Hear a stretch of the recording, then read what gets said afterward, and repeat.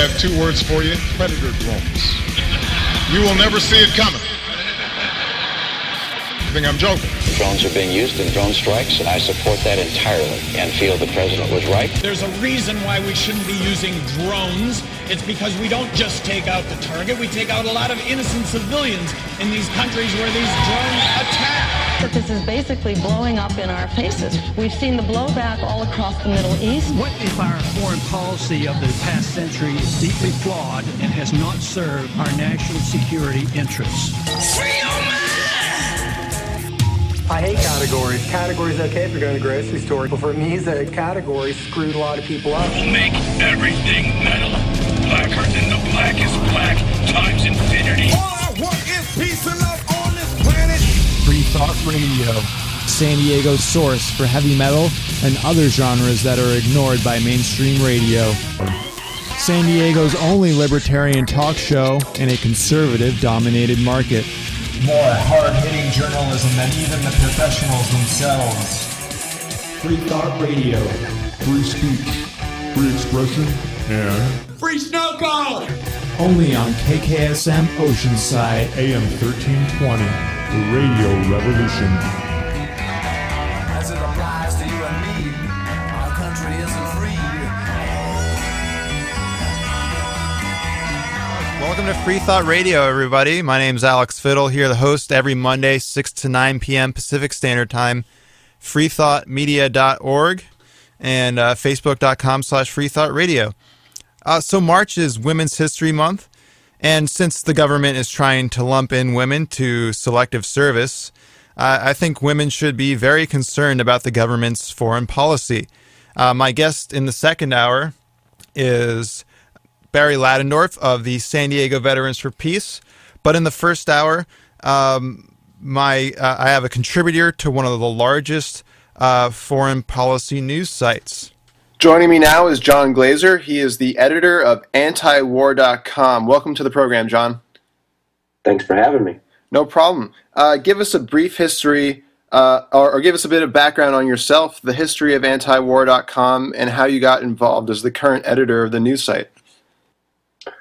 Well, antiwar.com was started in 1995 in response to the Clinton administration's interventions in the Balkans. Justin Raimondo and Eric Garris, two longtime writers and activists, got together and got that domain name, which is very important. And the site's been trucking along ever since. We gained a lot more traction during the Iraq War. And it's been good ever since. I'm a new addition to the site. I've been around for about 2 years. I previously did an internship at the Cato Institute. I was an editorial assistant at the American Conservative magazine, and that's pretty much about me. Given that antiwar.com primarily focuses on foreign policy and our intervention, give us a brief history of the U.S.'s interventionism, not just in the Middle East, but around the world. Sure. Well, with the exception of a few relatively minor excursions into the imperial foreign policy prior to World War II, the United States really became a global power after World War II. We gained a strong military foothold throughout Europe and most of Asia Pacific. World War II gave us military installations spanning the globe, and they've been growing ever since. The primary purpose behind it is essentially hegemony. We want dominance over other states. That's a measure of how powerful a government is how much sway and influence they have over other states. So when you see the United States propping up dictatorships in the Middle East, or when you see the United States having military bases in places like South Korea or Japan, when you see throughout the 20th century, really the whole 20th century, various interventions and coups and military installations in Central and Latin America, these are a way to project power, and they feed the state, they feed the powerful interests in Washington, and it gets more complicated when you start to talk specifics, but that's the broad sense of it. Give us a history of non-interventionism in the U.S. and the U.S.'s government's efforts to squash non-interventionist dissent and political activism. Well, non-interventionist sentiments go back a long way in the United States. I mean, it was James Madison who said that of all the enemies to public liberty, war is perhaps the most to be dreaded, because it comprises the germ of every other problem, every other threat to liberty. We had a strong tradition in the founding of opposition to standing armies because of our experience being an imperial colonial issue with Great Britain.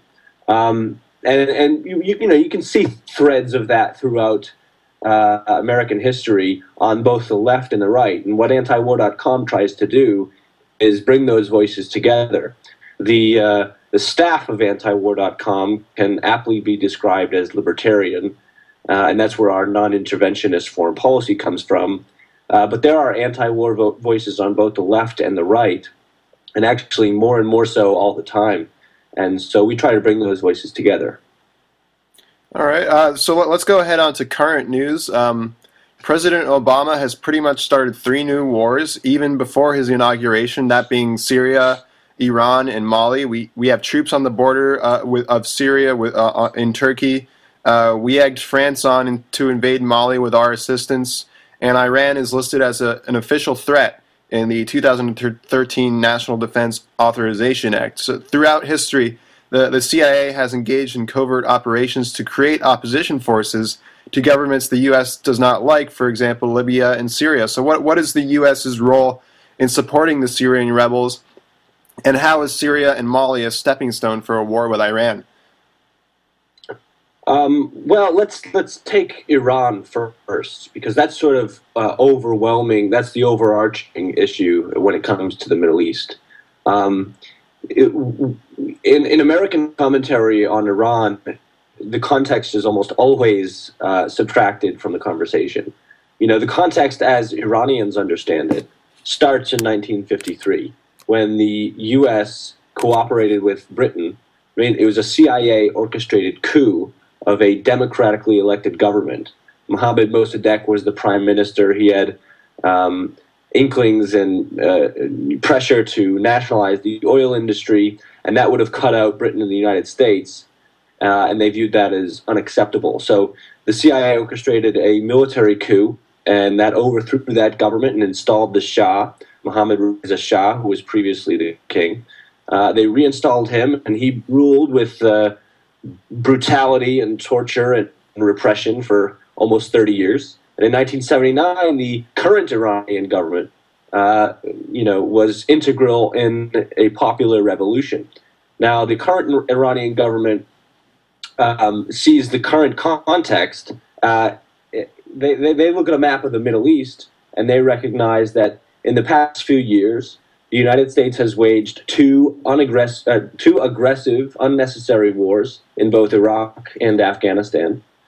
We constantly flood the Persian Gulf directly to Iran's south with fleets of Navy warships. It's extremely provocative. We fund, a team of various states and countries to Iran's north and northeast that are antithetical to the government of Iran. Our 2 major allies in the Middle East, Saudi Arabia and Israel, happen to be Iran's most prominent enemies in the region. We constantly have rhetoric in this country about regime change in Iran, bombing the Iranian government, preventing them from having any domestically produced nuclear power, and so on and so forth. And so, the creep towards war has been rather strong. Luckily, the Obama administration has been slightly weary of another conventional ground war in the Middle East. It recognizes the American people are very distasteful of another quagmire. It recognizes the context of Iraq and Afghanistan. And so what they've chosen to do instead is to diplomatically bully Iran and impose harsh economic warfare. So currently, Iran is faced with some of the most severe and savage economic sanctions promoted by the United States, and they primarily harm the Iranian people without doing much to the government. And that's sort of where we are right now. It seems like the Obama administration is going to stick with sanctions and delay any sort of diplomatic breakthrough because they have pressures domestically and from Israel not to. But it's very easy for that situation to get much more ugly and potentially result in a war. So that's how Iran should be viewed. When it comes to Syria, the conflict is portrayed primarily as a humanitarian catastrophe in which the Assad government is, ruthlessly killing civilians in a troubled civil war. And that's mostly true, but it's also true that the Syrian opposition, the Syrian rebel fighters, first of all, they don't represent the Syrian people. Not a majority of the a slim majority of the Syrian people still supports the Assad government. Furthermore, many foreign fighters from Iraq and from the Gulf Arab states have flooded into Syria to help fight against the Assad regime in a plan to, impose regime change. And many of these groups have ties to Al-Qaeda. Jabhat al-Nusra is a group that is a sort of fusion of all these foreign fighters, along with a group that was, once we invaded Iraq, we called Al-Qaeda in Iraq. And they're very, very, very dangerous people. Unfortunately, to begin with, when this started more than a year ago, the United States was talking about aid to the rebels. And while we have given lots of aid to the rebels, it's mostly the worst kind of hawks in Washington that are arguing for arming the rebels. The Obama administration, thankfully, has stopped short of arming the rebels, at least as far as we know, at least as far as what is public. But it's also standing by as our allies Saudi Arabia and the United Arab Emirates and Qatar and many others are arming and actively funding the Syrian opposition groups. And that could the situation could get really, really bad. One of the primary reasons the Obama administration has stepped back from a direct military action, like a no-fly zone or a military invasion or something like this, is because it's completely unworkable. I mean, first of all, the country, when you take out the Assad regime, there would be a power vacuum, and the country would descend into an even worse civil war than we've currently seen, something on the order of Iraq, in which about 600,000 people died. And then you'd have a problem of, okay, what comes next? These jihadist groups are going to take hold of the government in Syria, or what's going to happen? Furthermore, if we do something like a limited military intervention, like a no-fly zone or something, we'd have to take out the Assad regime's extensive anti-aircraft capabilities. And that means bombing Syria. Unfortunately, the anti-aircraft capabilities are near urban areas, so we'd put further civilians at risk. And there's not really an end game. We'd have to go on this mission of, another nation-building mission in the Middle East. And so the Obama administration doesn't really have the energy for that, nor do the American people. But we still have to, watch out for any limited interventions that are going on and be aware of that. Mm-hmm. And like you said, the U.S. is seemingly okay with having jihadist religious police, Al-Qaeda, and Libyan and Syrian rebels that they back with the purpose of fighting Al-Qaeda in Syria and Libya. What's your take on this hypocrisy? Well, on the one hand, it seems like the starkest hypocrisy that you could imagine. Mm-hmm. But, the United States government, unfortunately, has a long history of aiding jihadist groups. We aided the first type of modern jihadist group, the Mujahideen in Afghanistan, to oust the Soviets. Which became Al-Qaeda. Parts of those militants became Al-Qaeda, parts of them became the Taliban, parts of them disintegrated. But yes, we helped in the formation of bin Laden's group of militants. Bin Laden was a a hero of the Mujahideen in Afghanistan in the 1980s. And then we saw the blowback of that in September 11th. Also involved in that was the Saudi-influenced export of Wahhabism. This is the most extreme form of Islam that takes it in a militant route. And that we're seeing that yet again in places like Syria. And, Al-Qaeda groups were also connected, as you said, to the rebel groups in Libya. The United States can't seem to control its insatiable need to intervene in every corner of the planet.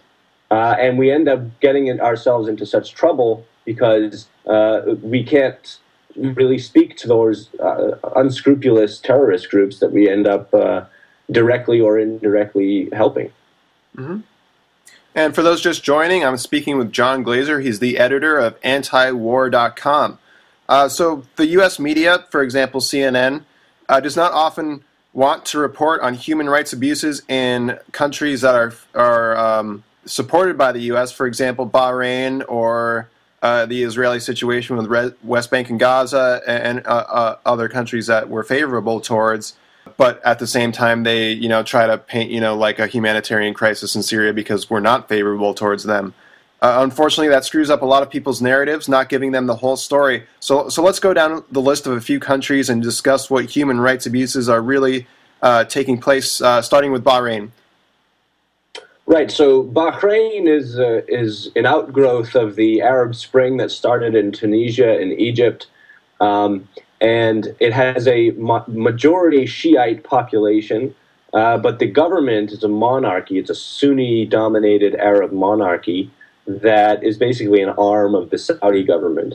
They have been ruthlessly repressing pro-democracy movements in Bahrain since February of 2011, I think. In February 2011, the Bahraini military, the security forces, opened fire on unarmed protesters and killed, dozens of them. And when this hit the airwaves, that was the beginning of Bahrain's attempt to keep their repression less obvious. So now we're in a situation where the Bahraini government is using things like tear gas, but not just in the streets, throwing tear gas canisters, which happen to be made by the United States government and sent to them, into homes, so into windows and into doors. People have died suffocating from the tear gas. That's just one tactic, though. There's also the tactic of, torture, systematic torture. UN investigations recently have found that in Bahraini prisons over the last year or two, there has been systematic torture, including, electroshocking people and beating people and breaking limbs and, the worst kind of torture you can imagine. So this is what the Bahraini government is doing. And at the same time, Barack Obama can get on stage in the inauguration and every previous speech he's ever made and claim that the United States is on the side of democracy and human rights and freedom and so forth. All the while, we are sending hundreds of millions of dollars to the Bahraini government, helping to prop them up. We are sending military aid and assistance, even as people are dying in the streets.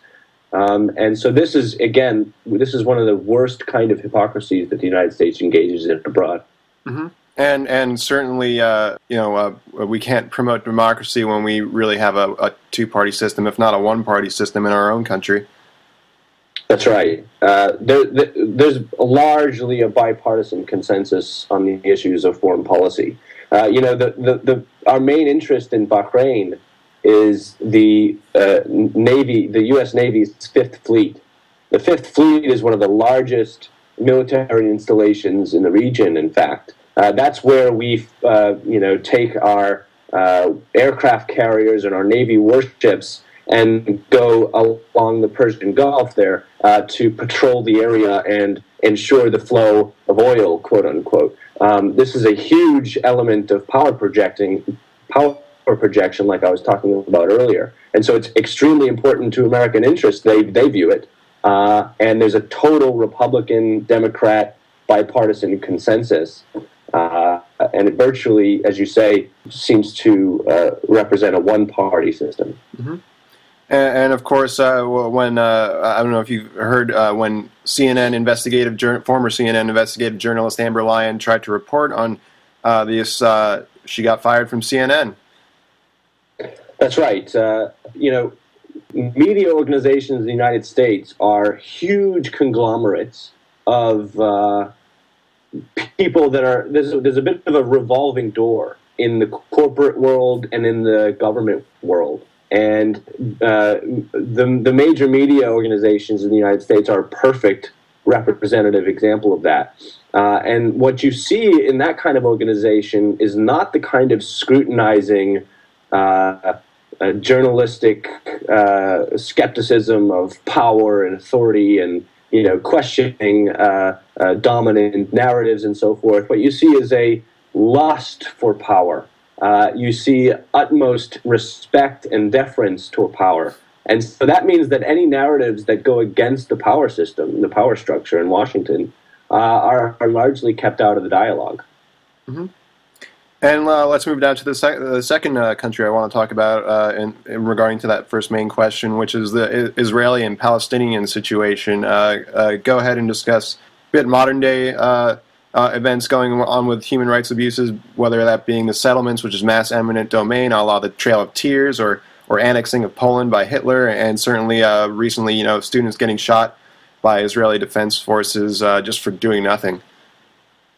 Right. So, there's this odd tendency in the mainstream right now to pretend like there's some sort of tension between the Obama administration and Israel, when in fact we've never been more supportive. And in fact, the Israeli government has probably never been, at least for the past 3 decades, more aggressive and uncompromising towards the Palestinians. What we're seeing is an Israeli government that continues to eject Palestinians from their homes and create more refugees by the month. It also continues to build up Jewish settlements in Palestinian lands where those previous Palestinian homes were built, and increase the settler population in the West Bank has increased to more than 310,000, which is a huge spike of late. And the ultimate goal, hardline Israelis call the West Bank Judea and Samaria. This is the Jewish sort of Hebrew names for that part of what they think should be Greater Israel. And Netanyahu and his Likud party are some of the most extreme right-wing types in Israel who dream of a one-state system. The only problem is they're also racists. So they can't have a one-state system because if they annex the West Bank, they're stuck with all these Arab Palestinians. And what they want to do is preserve the Jewish/white nature of the Israeli state. And so, they have the option of either continuing the military occupation or of annexing the West Bank, including the Palestinians in the Israeli state, but maintaining an apartheid state where only Israeli Jews have full rights of citizenship and the Palestinian Arabs don't. I mean, this is the worst kind of abuse that the United States is supporting in the Middle East. And that's only, I haven't even started on Gaza. Gaza is a much worse humanitarian situation. It's been famously called the largest open-air prison because the air and naval blockade that Israel has imposed on Gaza prevents, easy flow of, in and out. People are basically trapped there, and they haven't been able to sustain themselves because the borders are essentially closed and controlled by Israel. Mm-hmm. People there are significantly undernourished. There's unemployment is absurdly high, something like 75% of people aren't working. The Israelis in the past few years have conducted 2 major bombing campaigns in Gaza, in which mostly civilians have been killed. Their justification for this is that the Hamas-led government has launched rockets into Israel. These are mostly in southern Israel. They kill a fraction of the amount of people that Israel kills, so there's no proportionality in this situation. And they're also being constantly attacked and shot at from over the border. And there's what Israelis call a no-go zone, which is like a 3-mile radius around the Gaza Strip inside Palestinian territory that if anyone enters into, the Israelis find it legitimate for themselves to shoot to kill. This happens all the time to innocent farmers and 13-year-olds playing soccer and so forth. I mean, what's going on in both Gaza and the West Bank is atrocious. They're all war crimes, essentially, and the United States is complicit in their execution. Mm-hmm. And like you say, with the blockades, it's keeping out goods and food and water, and that brings me back to that Frederick Bastiat quote: "When goods don't cross borders, soldiers do." It's kind of a form of torture. Keeping people from having the food that their population demands. Via free trade, but we don't have that. We have a prison. That's right. In international law, they call that collective punishment.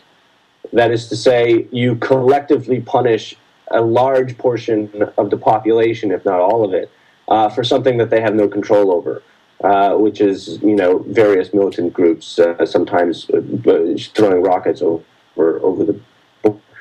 It's a tactic that Hitler was very good at executing, and the Israelis, unfortunately, have taken him up on that. Mm-hmm. Let's move on to Tunisia, going back to that same question. Right, so Tunisia was the sort of birthplace of the Arab Spring, and it's very much like Bahrain, although the revolution ended up being successful, primarily because Tunisia is a marginal country in terms of how Washington perceives its interests, and Bahrain is a central country in terms of how Washington views its interests. So in Tunisia, we had a situation where there was a popular uprising. It rather swiftly was successful in overthrowing the government led by Ben Ali. But the government of Ben Ali was, just like with Bahrain, a dictatorship who cracked down on press freedoms and was known for torturing his people, and Tunisia, fortunately, was not so egregious as some of these other cases have been. Egypt is far more egregious than Tunisia. In Egypt, again, and that's a reflection of how important Washington views these countries. So Egypt, with the Mubarak government, was extremely brutal, had long been known for torturing its people, and that was because the Egyptian government allowed U.S. forces on its lands. They were deferential to Israel, and imposed the long-standing treaty, and so on and so forth. And so you see the most abuse end up in places where there is the most interested parties from Washington that are watching. Mm-hmm. Same question as before regarding Tunisia, but with Morocco, and since you mentioned oppressing free journalism, the instance of Youssef Jajili, criticizing the government and then going to jail in Morocco. Discuss the Moroccan situation. Morocco is a similar case. When journalists criticize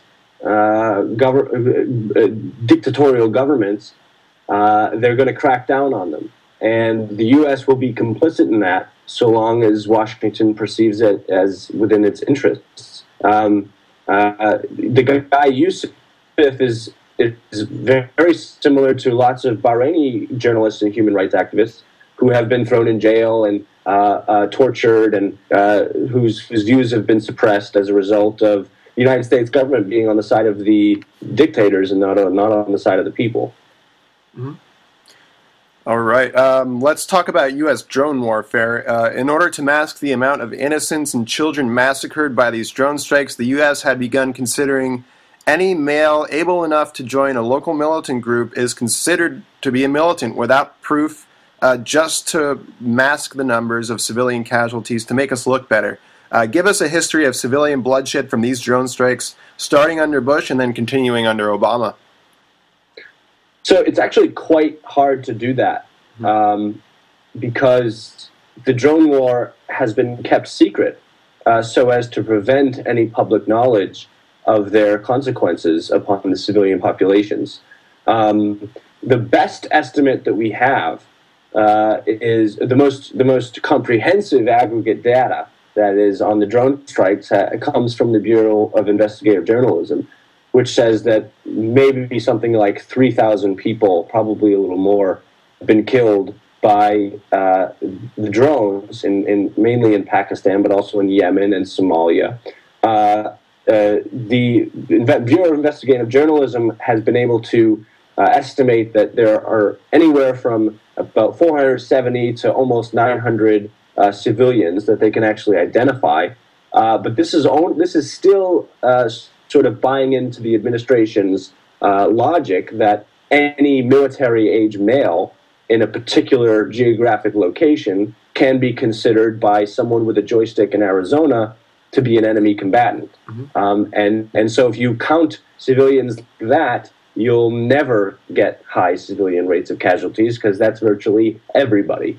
The drone war is extremely counterproductive. In fact, the researchers have pointed this out. There's a study by the Stanford and NYU schools of law that found that the drone program is terrorizing the people of Pakistan and having counterproductive effect because the people who suffer this psychological trauma of having their relatives bombed for no reason are sympathizing with the more extreme elements of the jihadists that are in northwest Pakistan and Yemen.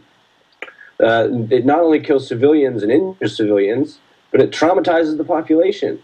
People end up having to keep their children home from school to avoid any large grouping of people. And again, as I said, it helps in the recruitment of extremist groups like Al-Qaeda. Another study by the Columbia Law School of Human Rights Institute found that the drone strikes, civilians killed in drone strikes are significantly and consistently underestimated by tracking organizations because they're trying to take the place of government estimates on civilian casualties, which the Obama administration refuses to give. So it's really dangerous. It remains technically classified, so the Obama administration can skirt any and all responsibility by citing national security concerns. And just one example is a recent Washington Post article published in December. I'm going to just briefly quote it if you'll bear with me. A Yemeni villager named Muhammad told the Post that our entire village is angry at the government and the Americans. If the Americans are responsible, he said, I would have no choice but to sympathize with Al-Qaeda because Al-Qaeda is fighting America. And so this is the situation we see. We're literally laying the groundwork for more blowback because we're trying to, the Obama administration is trying to exploit a technological loophole that avoids any risk to U.S. soldiers by just, sending robots in the sky and bombing people without any evidence that they've committed any wrongdoing, without any accountability, without any transparency, without any knowledge of Congress or of the American people. It's extremely dangerous. It's probably illegal, and nobody has been able to do anything about it yet.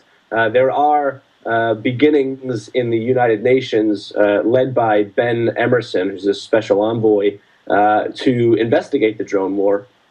But we'll have to see how that turns out. We're not really sure how much access they'll be given by the United States. They're not really sure, if they'll be given any legal teeth to actually restrain what the Obama administration has been doing, but we'll see.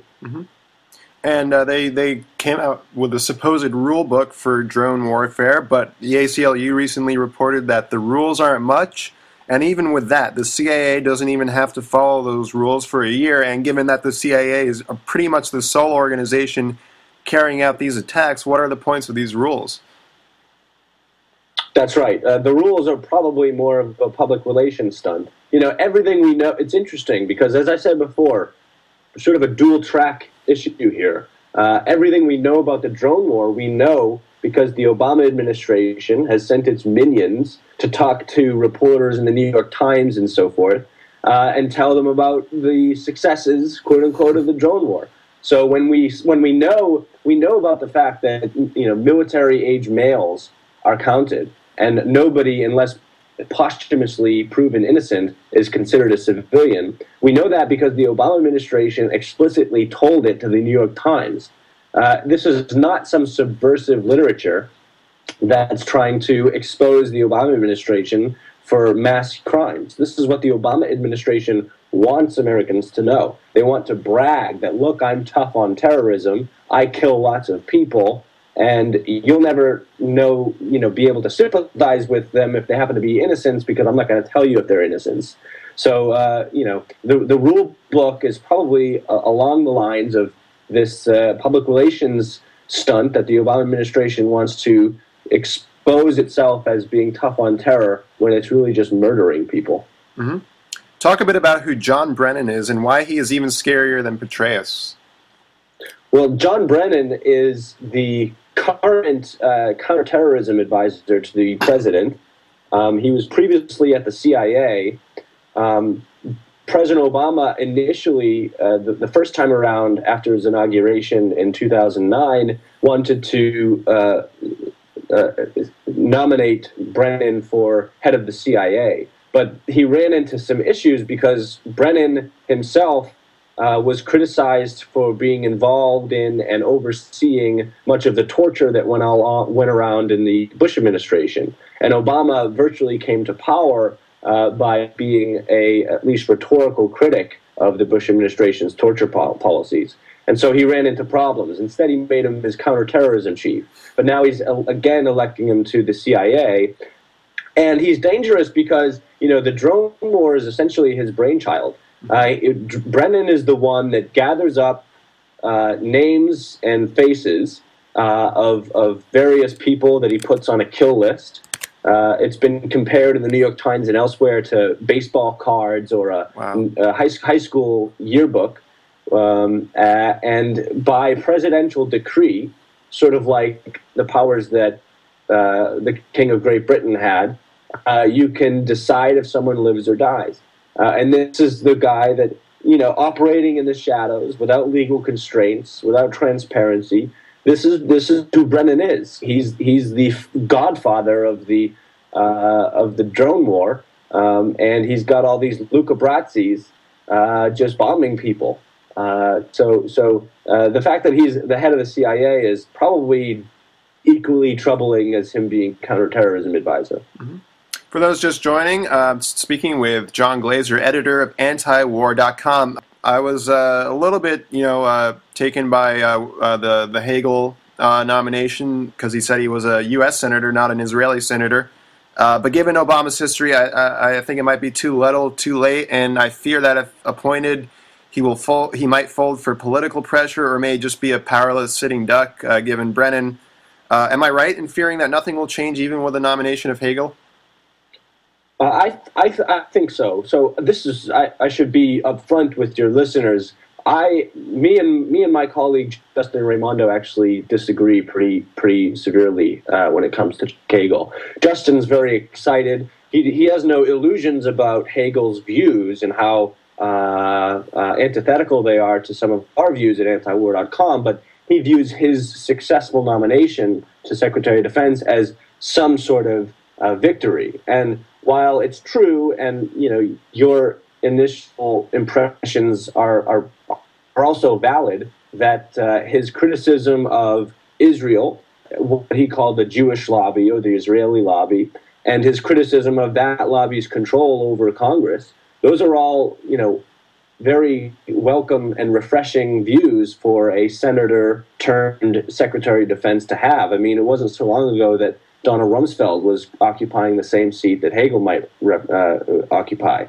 On the other hand, Hagel, the view by much of the public that Hagel was far outside the mainstream is just not true. He is a mainstream person. He supports a very strong government. He supports that government's ability to warrantlessly wiretap and spy on Americans. He supports Israel. He hasn't advocated for the U.S. to stop supporting Israeli apartheid systems or settlements or bombing campaigns in Gaza. He doesn't. He's not in opposition to U.S. aid to Israel, U.S. diplomatic support of Israel. He also initially supported the Iraq War. He then, in late 2002, 2003, 2004, and beyond, he became a harsh critic of the war. But we should definitely be weary and concerned about exactly how much should change. We shouldn't get too excited about Hegel. Mm-hmm. I mean, right now Hegel's on a campaign to convince the Israel lobby and many of the pro-Israel senators in the Senate and in the House. I mean, he just spoke with, for example, Chuck Schumer, the senator from New York, one of the most pro-Israel members of Congress. And Schumer came away saying, I believe that Hegel is a strong supporter of Israel. He disavowed his past call to open negotiations with Hamas.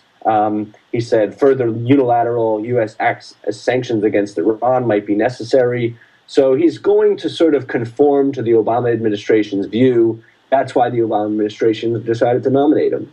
And that goes back to exactly what my point is. It has nothing to do with I think he was lying about about his past statements. But for me, I given that there was no difference between Obama and Romney on these issues, I think that it's kind of like a puppet show, given that the Federal Reserve finance machine, as well as the heavy hand of our military-industrial complex, is controlling our policies, politicians, and elections. What do you make of that? Well, yeah, the nature of government is that it is in bed with other powerful interests. Governments are power centers, and when you have corporations that are in part the birth of the U.S. government and a military-industrial complex that feeds off of government largesse, and these are, as Eisenhower said, unwarranted influences on the direction of and the policies of American policy of the American government, and we need to be extremely, extremely critical of them and extremely skeptical of where they're coming from and why they're coming from where they're coming from and what they're doing to try and affect U.S. policy, and a lot of what U.S. foreign policy, how it's manifested, especially, as I said before, in the post-World War II world, is a result of the kind of people that have taken the reins of government, but just aren't the sort of poster child. So we see Obama, but we're really talking with Lockheed Martin. Mm-hmm. And we see Obama, but we're really talking with the banksters that are closely aligned with the Federal Reserve and benefit off of their loose monetary policies. So, yeah, you're right. We should be extremely skeptical of these forces. Mm-hmm. And final word, where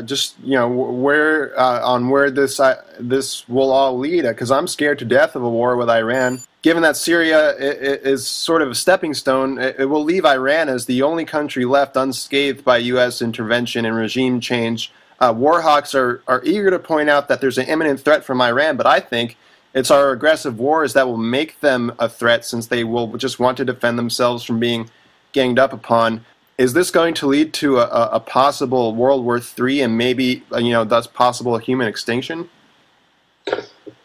Well, I think that's overly pessimistic. I consider myself a realist, and I sympathize with both pessimists and optimists, but I'm slightly more optimistic than your diagnosis. First of all, I make a living out of criticizing the Obama administration. Literally, that's my job. And so I can spend all day talking about how ruthless and terrible and extra-legal and counterproductive and anti-humanitarian and so forth the Obama administration's policies have been, but we do have to recognize where the United States is geopolitically and how that affects policies from the executive branch.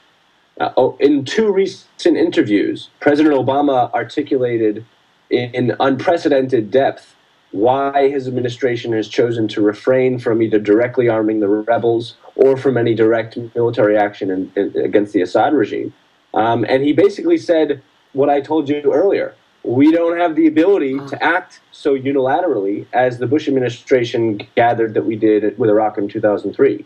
And with Iran, it's the same thing. You know, the military establishment, what we hear from politicians in Congress and from the talking heads in the major media corporations is not what's going on in the military and intelligence community.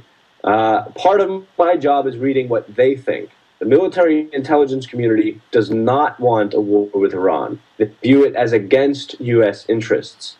They're not some wonderful, angelic humanitarians. They're not non-interventionists. But they view a war on Iran as counterproductive because, first of all, Iran has the capability to retaliate not only against our troops that are in Bahrain and in Afghanistan and in the Gulf Arab states and so forth, but they also have the ability now to probably retaliate against Israel, which would obviously be part and parcel of a U.S. attack on Iran. So these things are pushing back against the power structure a bit. And there are realities that they can't really deny. And so rather than the destruction of the world, I think it's important to recognize that as bad as things are and as much there is to criticize, we're living in comparatively peaceful times now.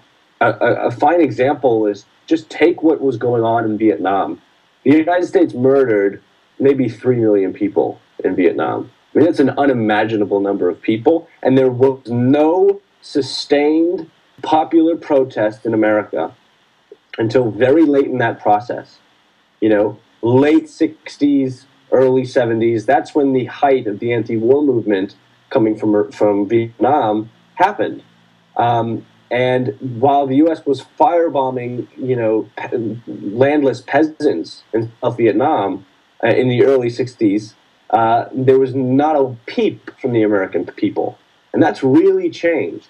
And consider what happened in 2003 in Iraq in the lead up to the invasion of Iraq. Before the Bush administration even began to bomb Baghdad, there were millions of people in the streets and in the streets of Washington protesting that intervention. Americans are, you know, progressively getting more used to the idea that the United States cannot just bomb the world and kill people without any consequences. And I think that there is a lot to celebrate. There's a lot to be happy about, despite the fact that most of my job is dwelling on what to be negative about. Mm-hmm. And I definitely agree. You know, it definitely quells my fears. My coming from that was the Einstein quote. I don't know how World War III is going to be fought, but I know that World War IV is going to be fought with sticks and stones. That's right, which is probably true. However, we're also in a situation where, you know, the primary enemy that Washington is able to drum up are non-state actors. We're not going to get in a nuclear war with Russia. It's just not going to happen. I mean, it's out of the realm of possibility for reasonable thinking people. And so, you know, a war of nuclear weapons in which China is involved and India is involved and Israel is involved and the United States is involved and Russia, it's just not going to happen. What's going on now is that states have solidified and consolidated their power over their populations, and the Arab Spring is a good indication of this. The real war now is the people against their governments. Mm-hmm. You know, technology and social networking and the immediacy of communication and the transparency that imposes on power structures is really beneficial and has sort of been able to help dominate what goes on now. So now it's insurgent groups against their government. Now it's secessionist groups against their government. Now it's popular protests against their own governments. And governments are mainly worried about their domestic populations as opposed to some big, scary bad guy. And it's the job of people like you and me and the population of America to dress down politicians when they talk about big, scary bad guys, because those big, scary bad guys are mainly meant to keep us shut up and to keep us quiet and to keep us scared and keep us obedient to Washington. And that's not going to happen. I don't see that happening.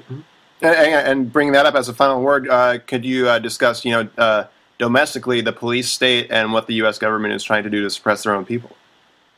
So this is a dual track. All the positive things I just said have a negative aspect to them when it comes to domestic surveillance and all of these things.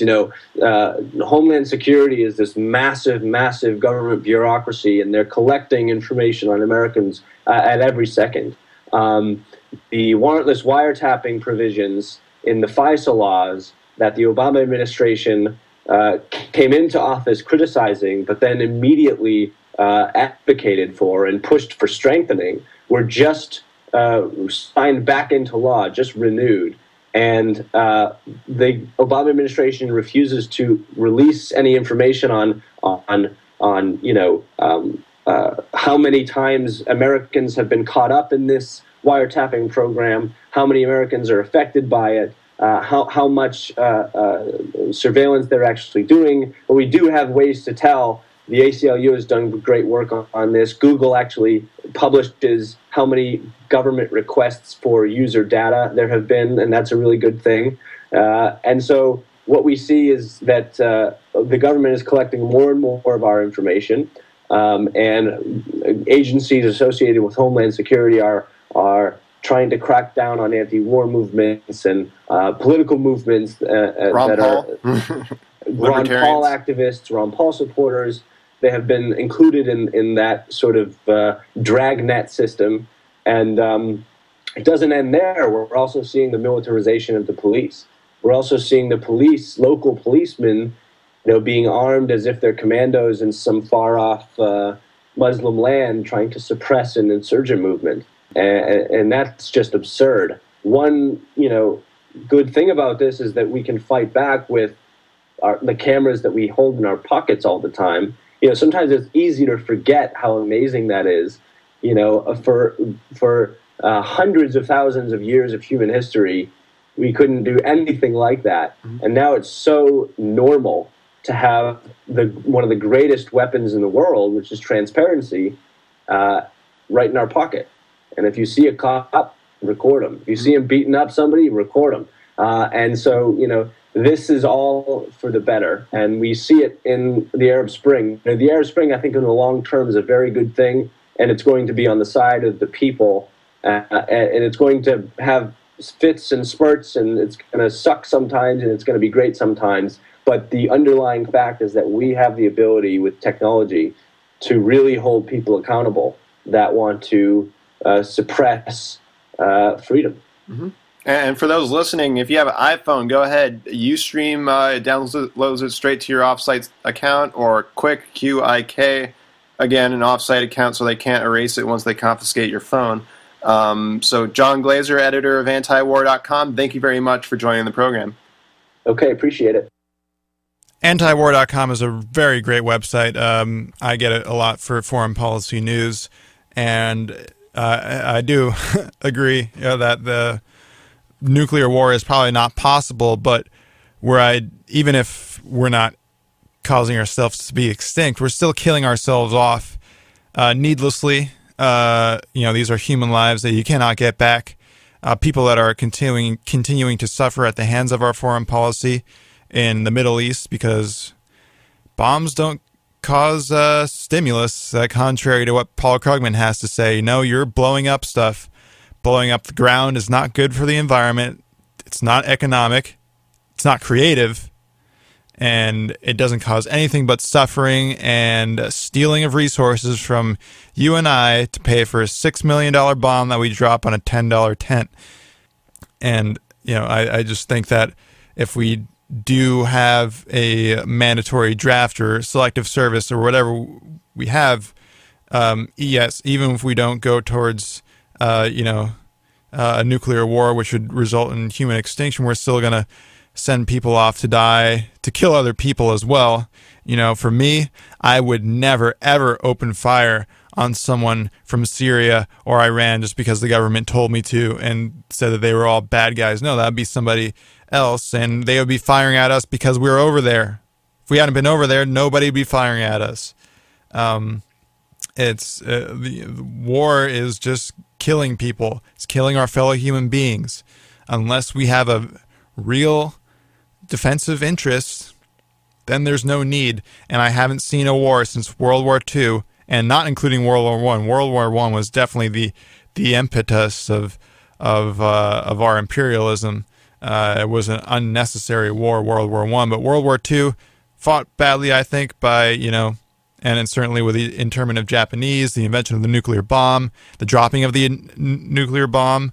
Aside from that, maybe if we had a better, less power-hungry president, maybe it would have been a more swift and less destructive defensive war. But other than that, and that was actually the last war we ever declared. So none of these wars have been for good. It's all, as General Smedley Butler wrote in his book, War is a Racket. He is a muscle man for big business, big oil. And why are we going to war with Iran? Well, to protect the Strait of Hormuz for trade.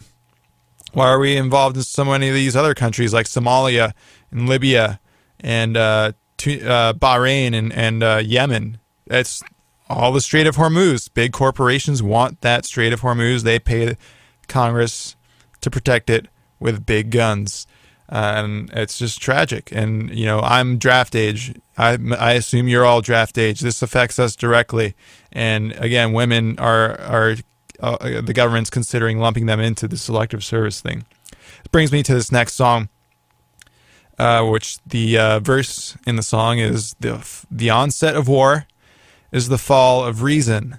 And this is by Watchtower off their album Control and Resistance, and they're some of the most gnarliest musicians I've ever heard ever. So in addition to the prophetic lyrics, I think you'll have your face melted. So be sure to stay tuned after the break. Don't go anywhere.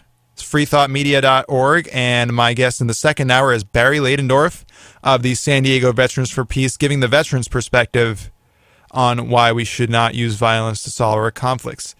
You're listening to KKSM AM 1320, The Radio Revolution, The Fall of Reason by Watchtower. Be right back.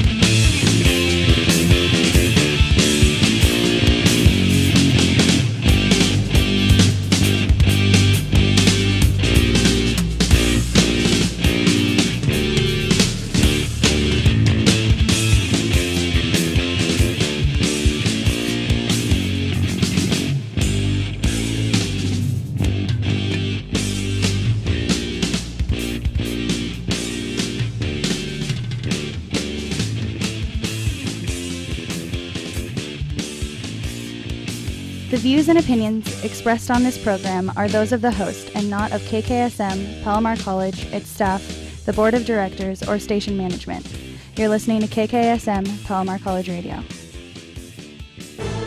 You're listening to KKSM AM 1320 Oceanside, PalomarCollegeRadio.com. Welcome back, everybody, to Free Thought Radio. That last song you heard was The Fall of Reason by Watchtower. And with sequestration, veterans' benefits have been cut. And, that's very unfortunate. There's a homeless veteran epidemic. And we need to ask ourselves, what are the government's priorities? The sequester didn't actually cut anything. It cut the increase in spending. So are they going after things that are just really easy to go after, like things that that are obligated to do, like paying veterans for putting their lives on the line, or will they actually go after the real elephants in the room? And I have to say that they're not going after the real elephants in the room. To cut those that have served the country dutifully, or to cut the true elephant in the room, which is our global empire. It is the imperialism of our foreign policy that costs so much. I mean, the Pentagon's budget is, you can't know what it is.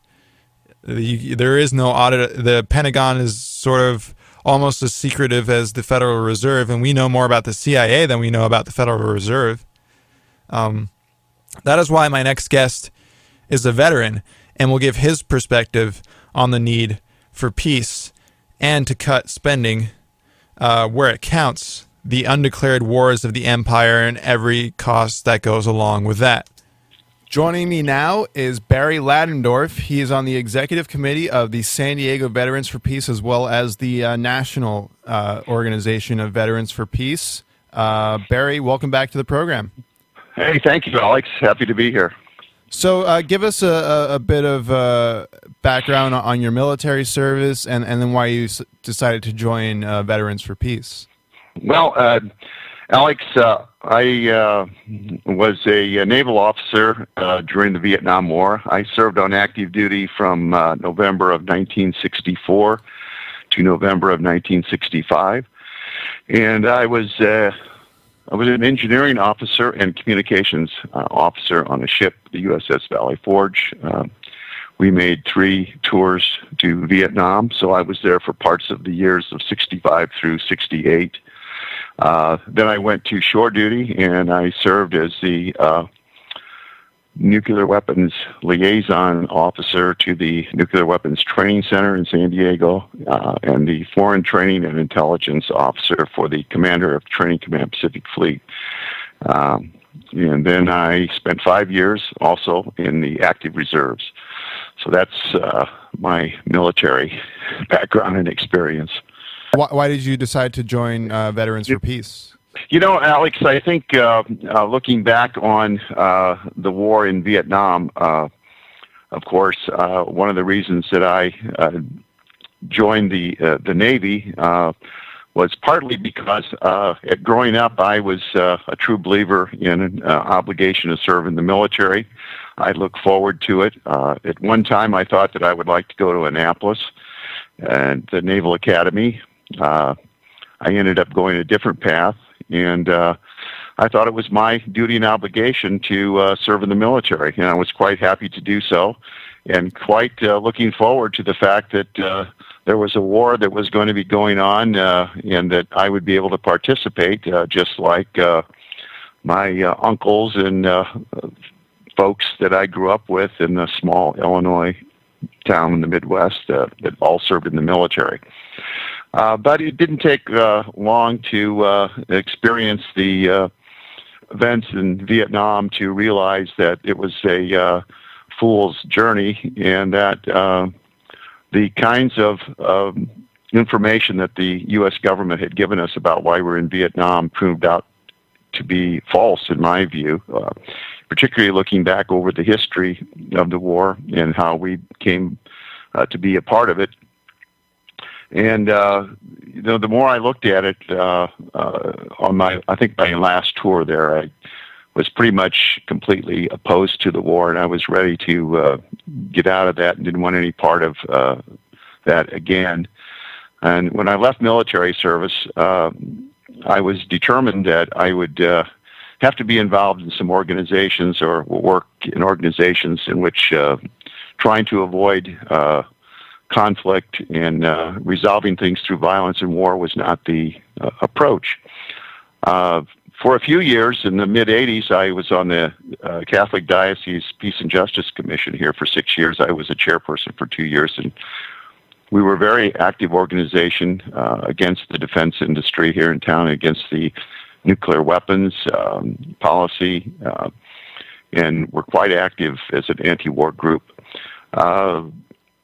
It came about 2005, I guess, when the Iraq War was heated up, and I kept looking and seeing that the same kinds of misstatements about war were being foisted again on the American people, and I thought, I've got to get involved in some group or organization that is willing to say no to this. And I ran across the Veterans for Peace at an Earth Day event in 2004. I talked to a person there who was a Navy pilot for 28 years and talked to him, materials, and decided that this was the organization I should belong to. So I ended up joining Veterans for Peace. Mm-hmm. And let's jump here forward to current events just for a little bit. In the course of less than 3 months, starting after the election, we have already gone into Mali, which has resulted in some serious blowback with the hostage situation and the first ever suicide bombing in the country that they have ever experienced.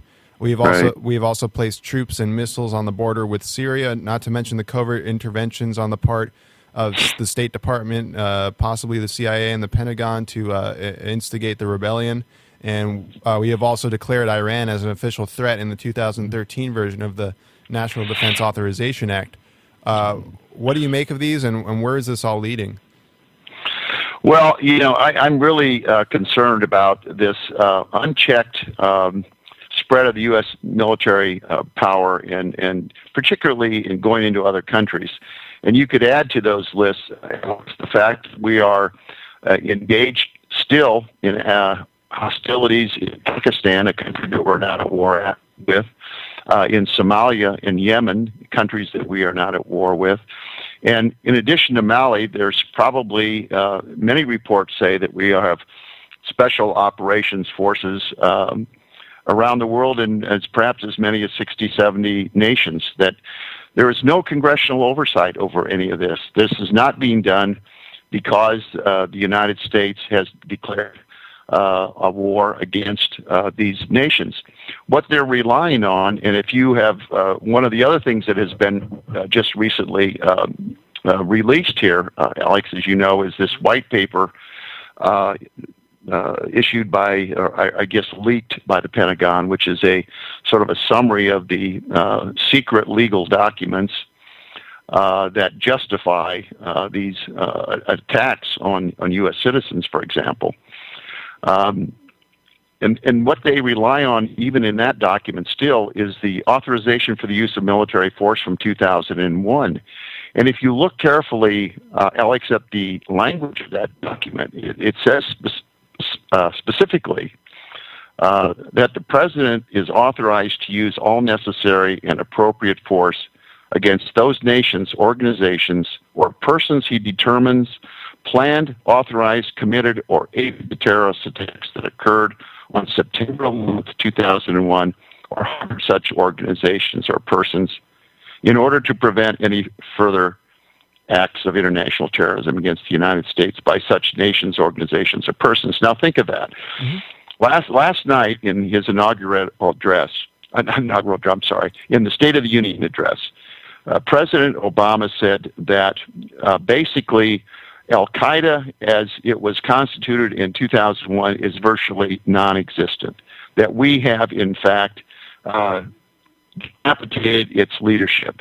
When you think that Osama bin Laden, which was the reason that we went into Afghanistan in the beginning, has been killed, the supposed mastermind or the alleged mastermind of the 9/11 attacks has been held in prison for years, has been waterboarded hundreds of times, has yet to stand trial for those crimes, and other leaders have been assassinated, then what is the legal justification for continuing this conflict when we have decapitated those people and the organizations and persons who were responsible, at least the United States government believes, were responsible for the attack on 9/11.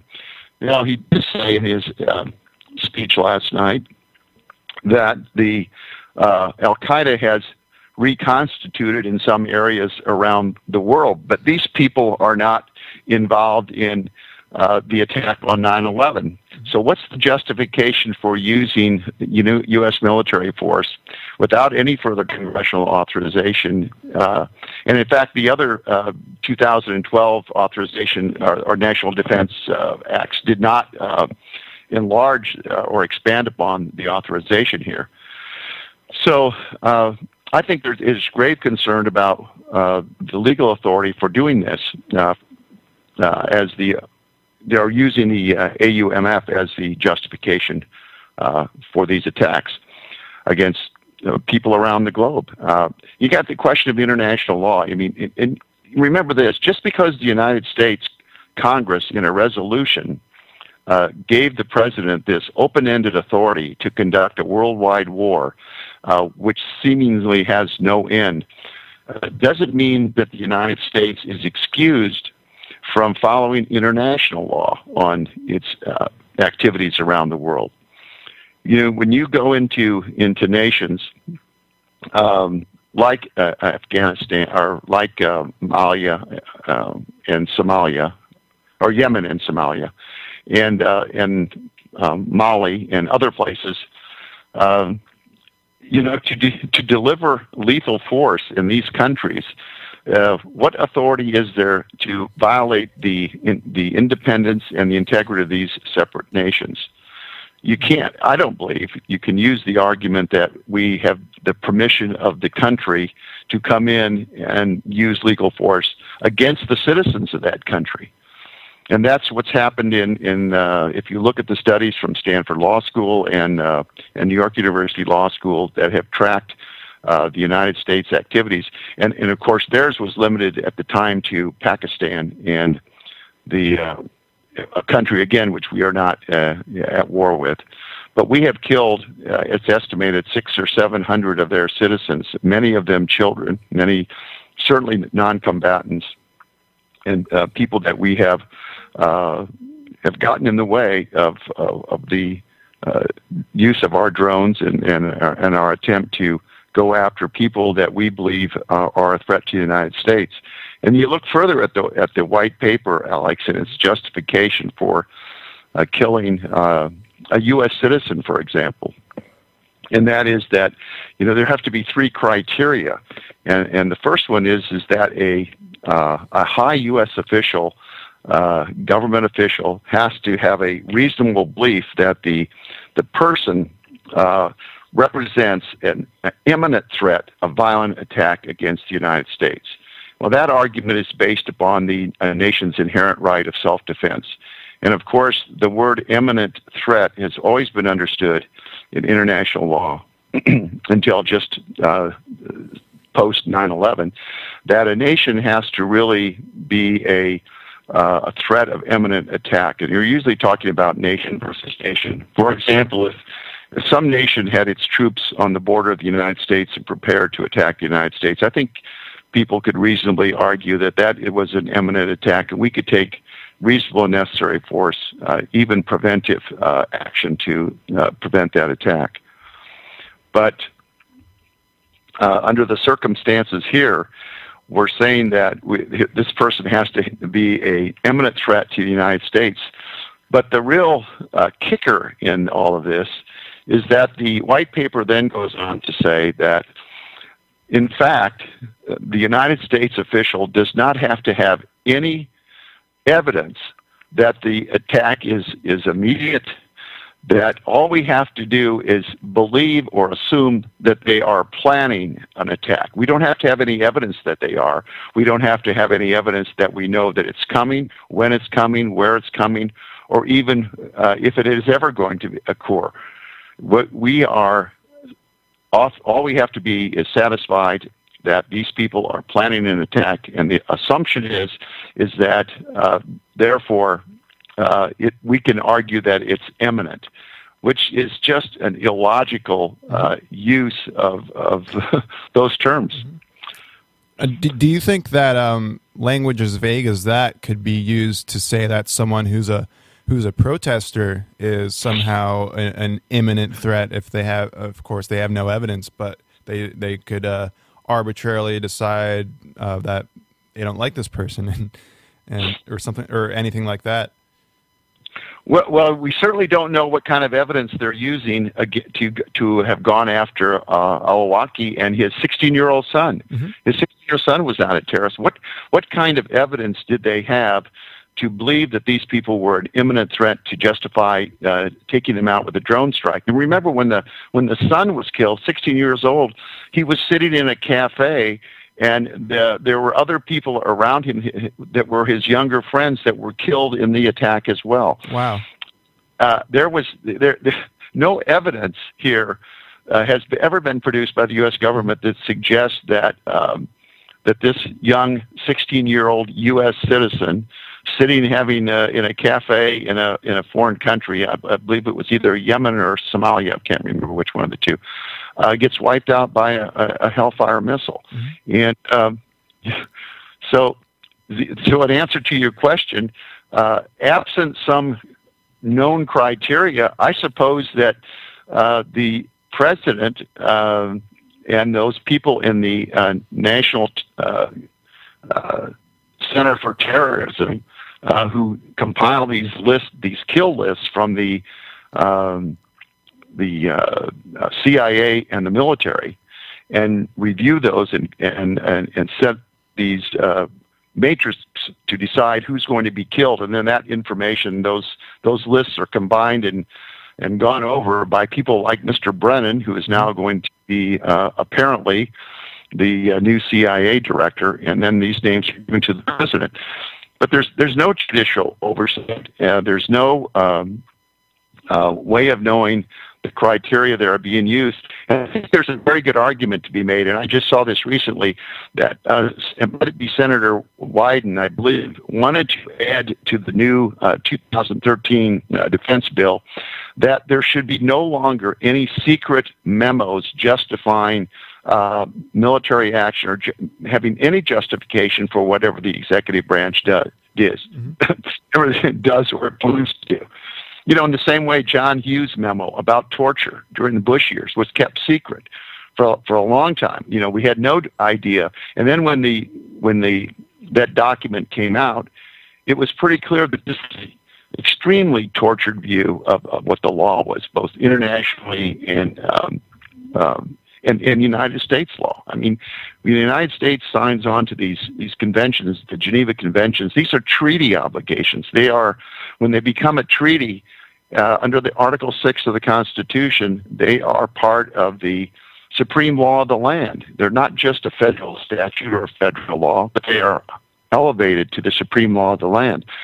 And so, you know, we have these secret memos being written in the Department of Justice, giving President authority to do what he wants to do in terms of torture, in terms of killing other Americans, in terms of using military force in countries around the world, without any chance to have that reviewed and the legal reasoning that underpins those opinions to be reviewed by proper judicial authorities, or even by members of the Congress, who should have an oversight responsibility. So, I think anytime the United States is advancing troops whether it's on the border of troops, but on the border of Syria, or going into countries with the use of military force, it's a very scary proposition. And I think one of the things you may know about, Alex, is that new film that's, I think, just been released, The Dirty War, which is Scahill, who was a great reporter, is one of the authors of that, or producers of that film, and it talks about the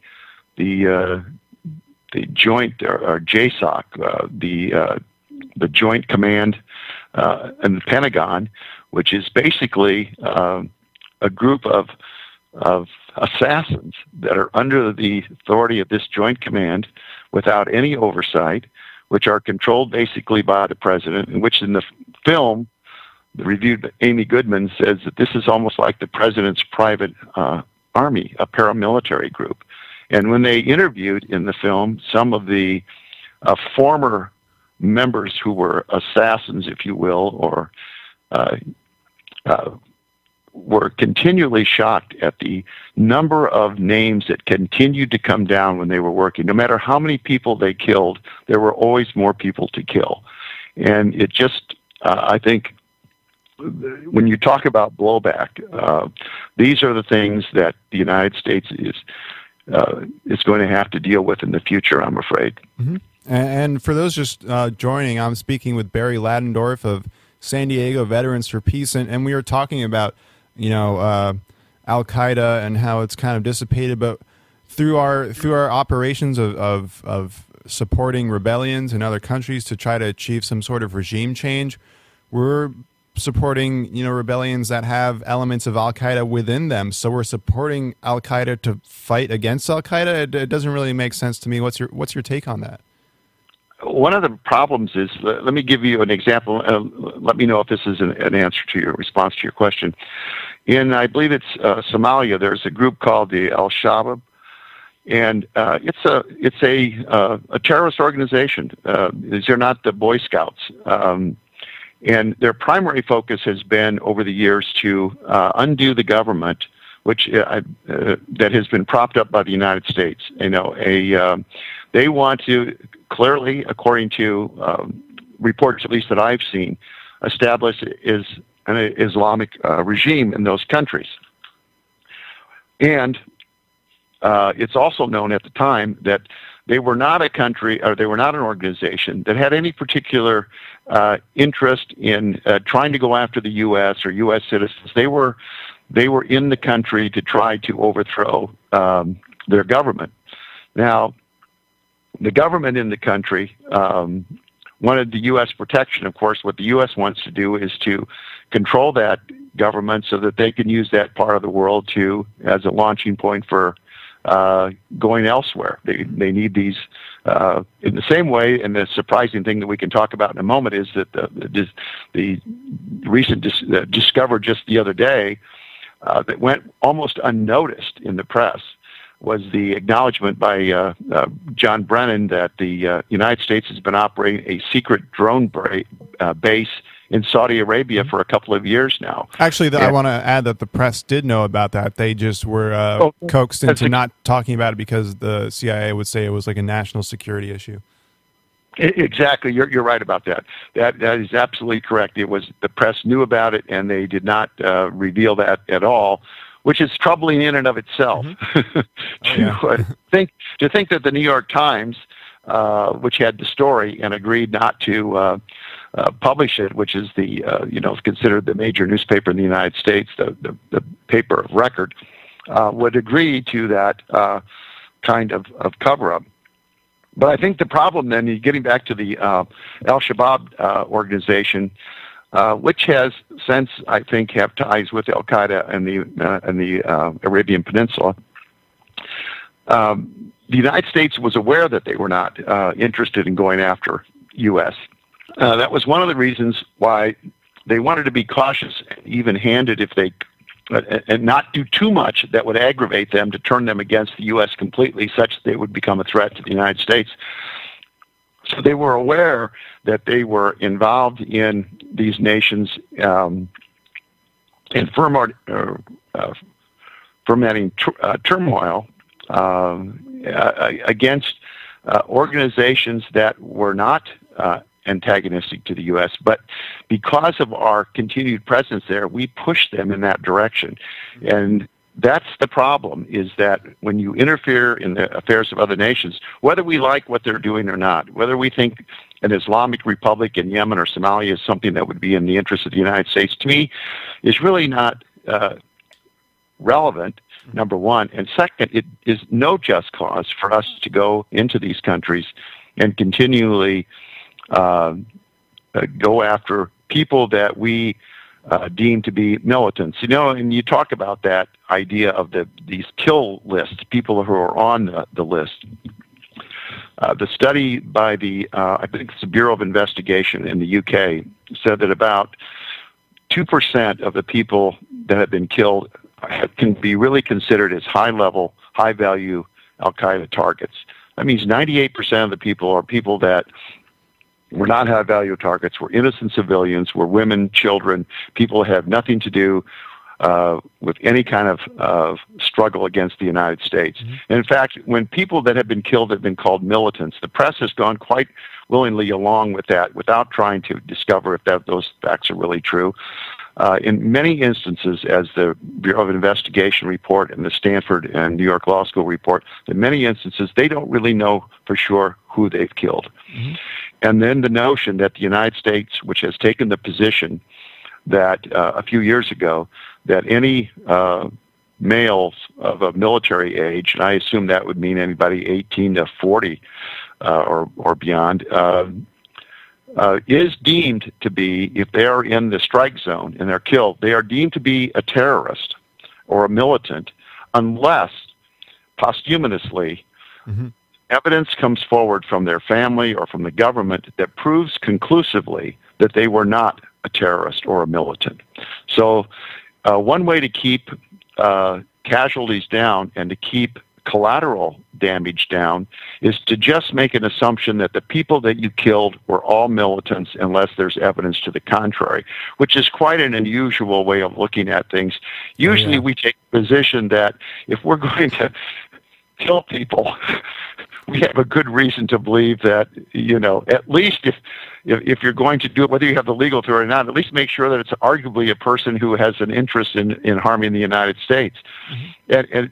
And one of the things about all of this too, Alex, is that as has been reported on the white paper and the justification for these killings, is that it's really these are really bills of attainder, and bills of attainder and ex post facto laws are unconstitutional in the United States.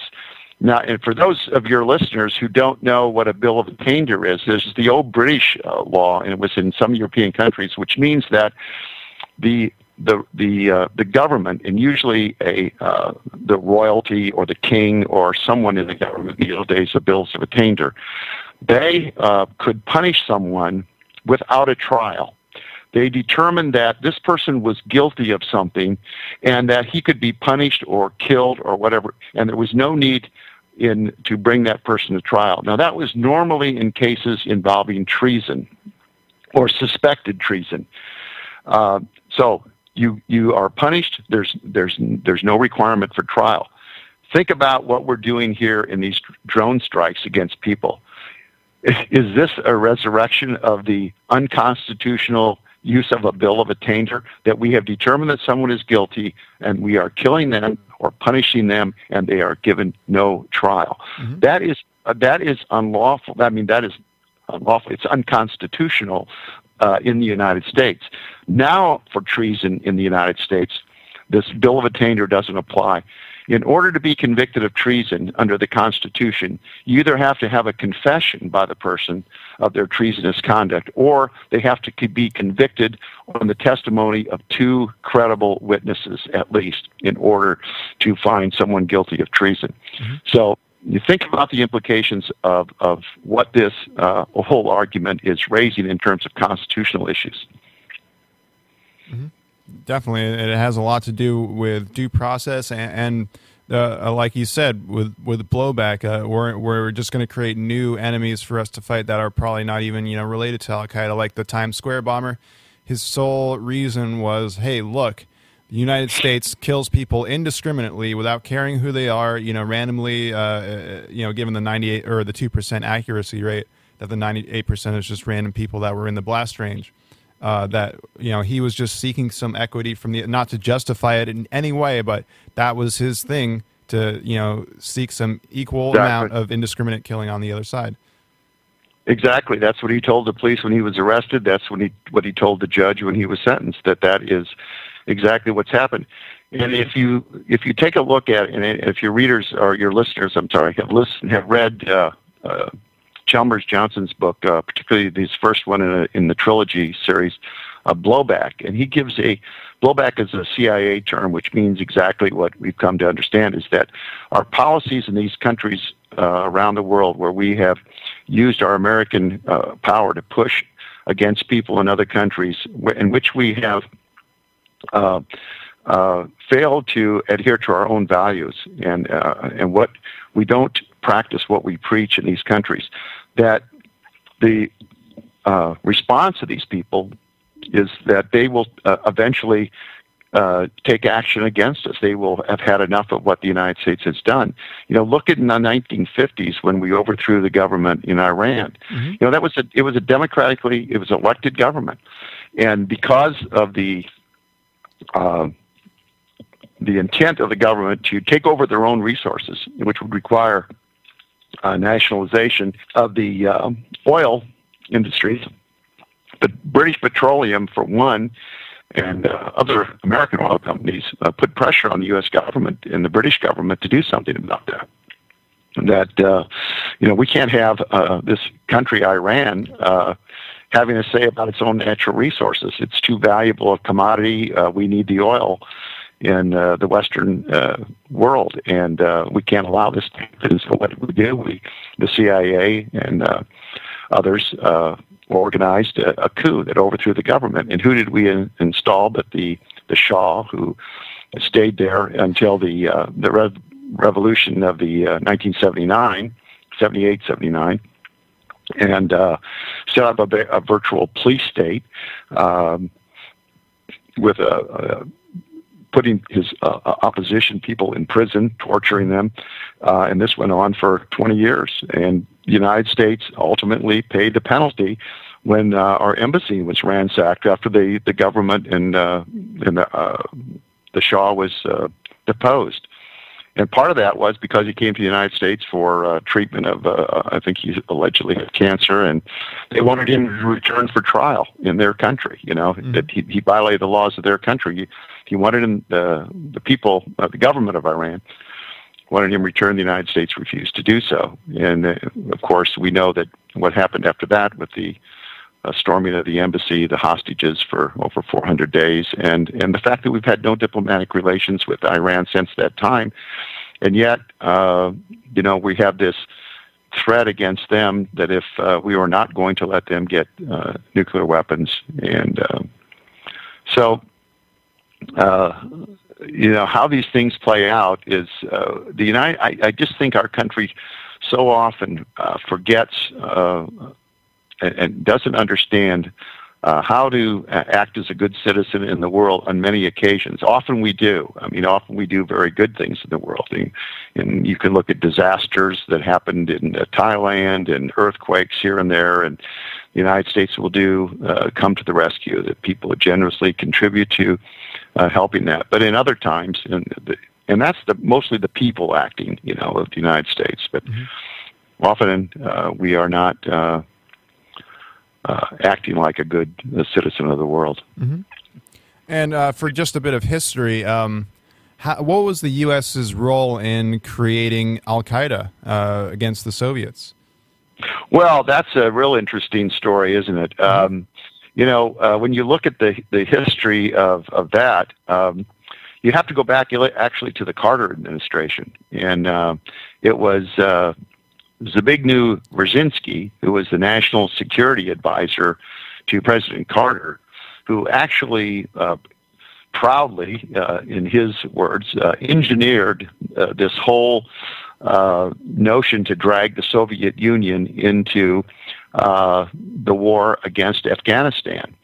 And it was his idea was that we should support the Afghan people, that we should support those who were fighting against the Soviet Union, and that, of course, was Osama bin Laden. It was the people that had become Al-Qaeda, and we supported that.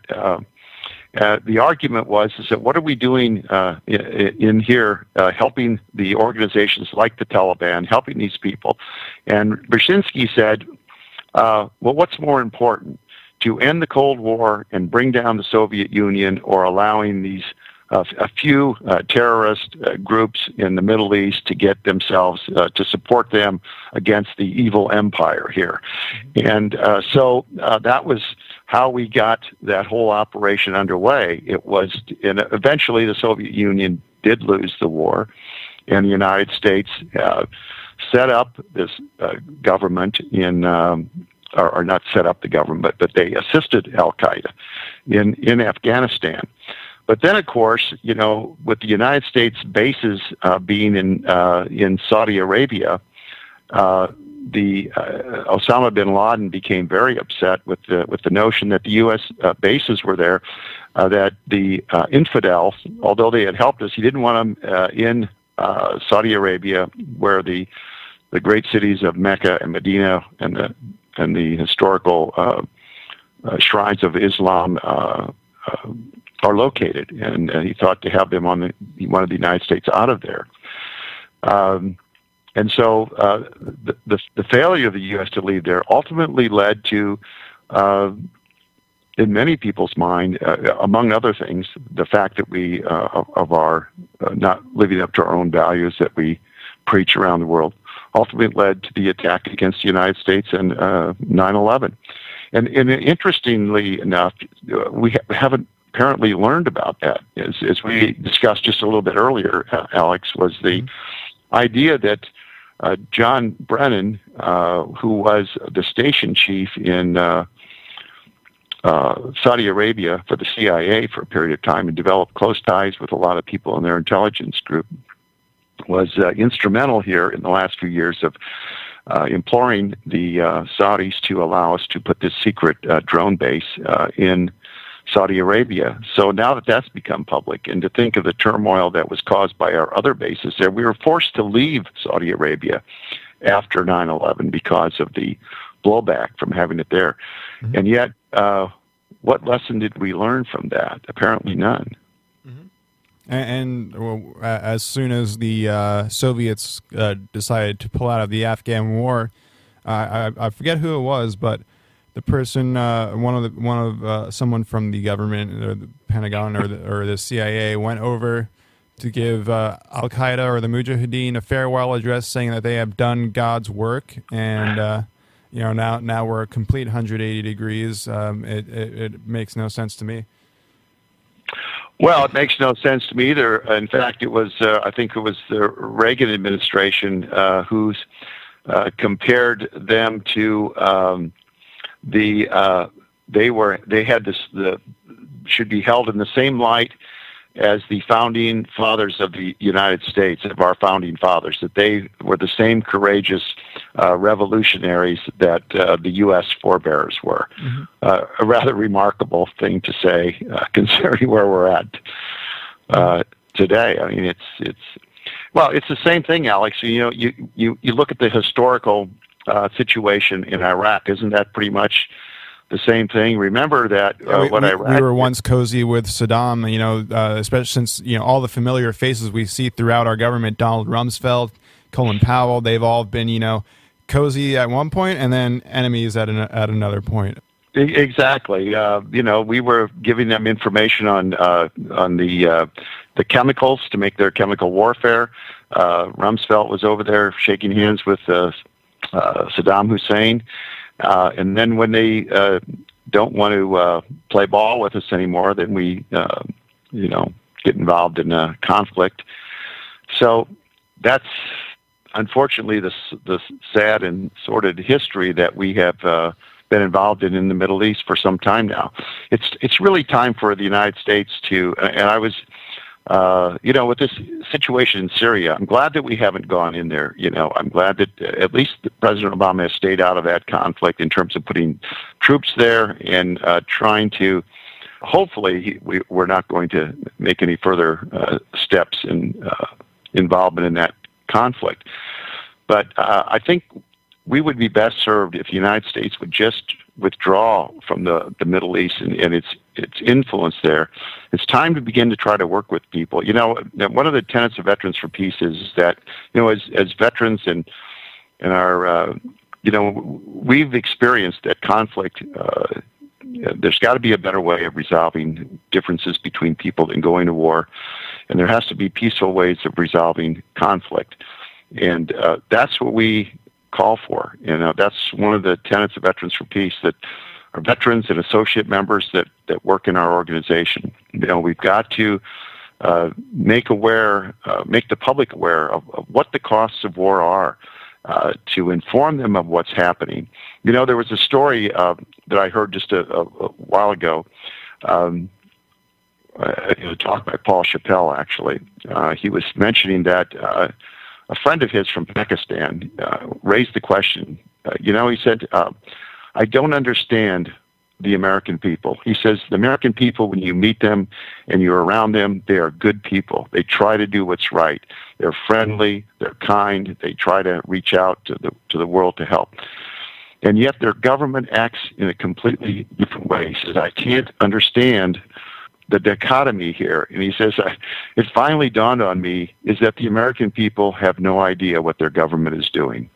And I think he's right about that. There are so many people that just go about their business, and when the government refuses to release information about the legal justification for killing American citizens, it carries on secret wars. It has secret budgets. It has these the joint committee, the JSOC committee, which is part of the military, unregulated, no oversight. When these things are happening, the people don't pay attention to it, then the government can run amok. And I'm afraid that's what's happening. But one of the things in Veterans for Peace we try to do is to continually bring these issues to the attention of the people and hope that, one of the reasons for our demonstration on drones every Thursday isn't the idea that we're going to put drones away and they're never going to be used again.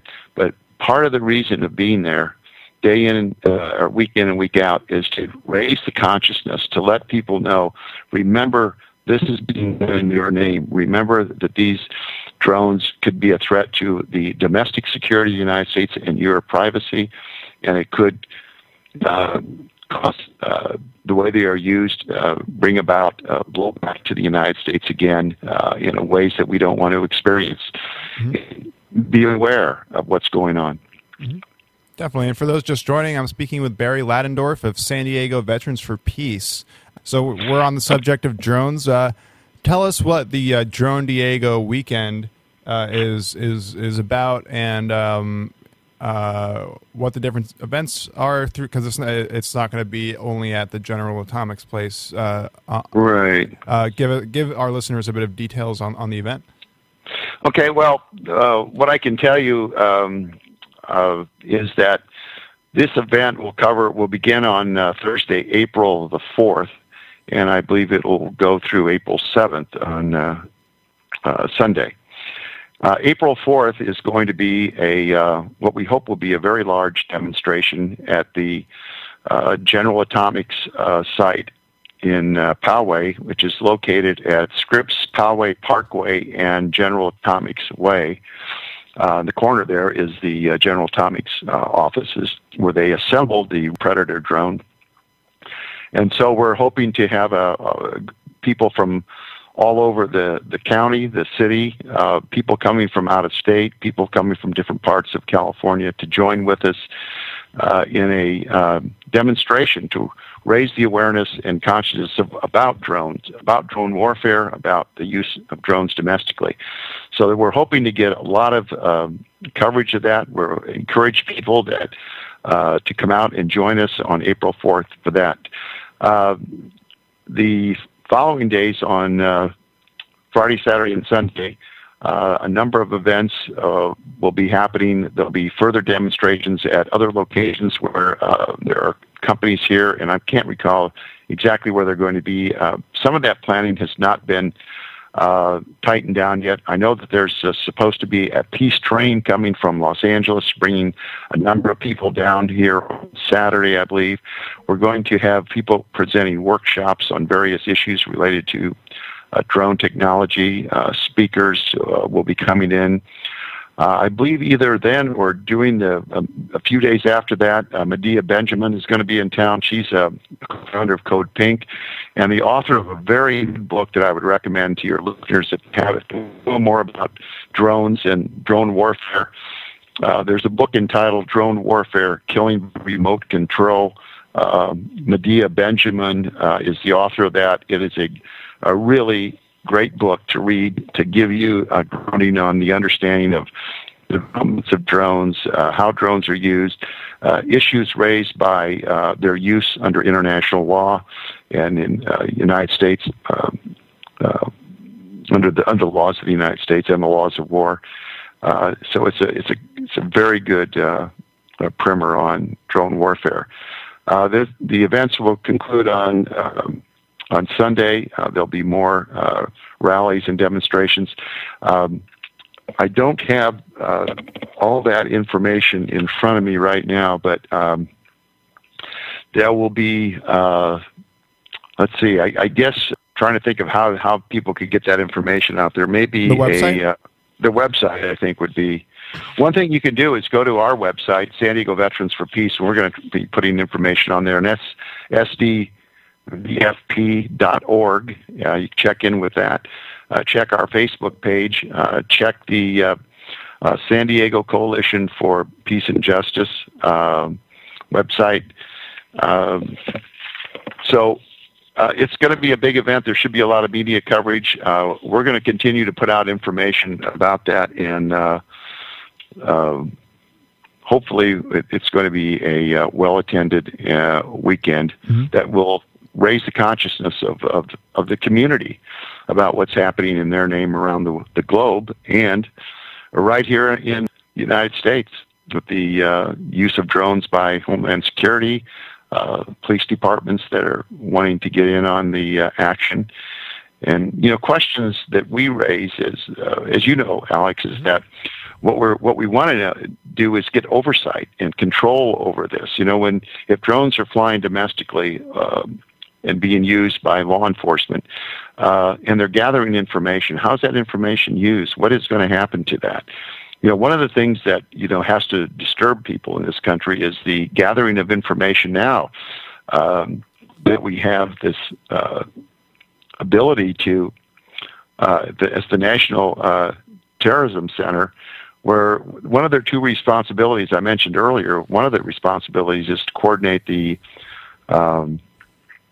kill list of the Pentagon and the CIA and try to meld them together to see who on those lists should be killed and make recommendations to the president.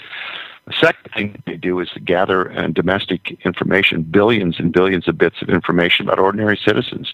Wow. And part of that is to, under the Bush administration, that information was required to be held for 180 days and then destroyed.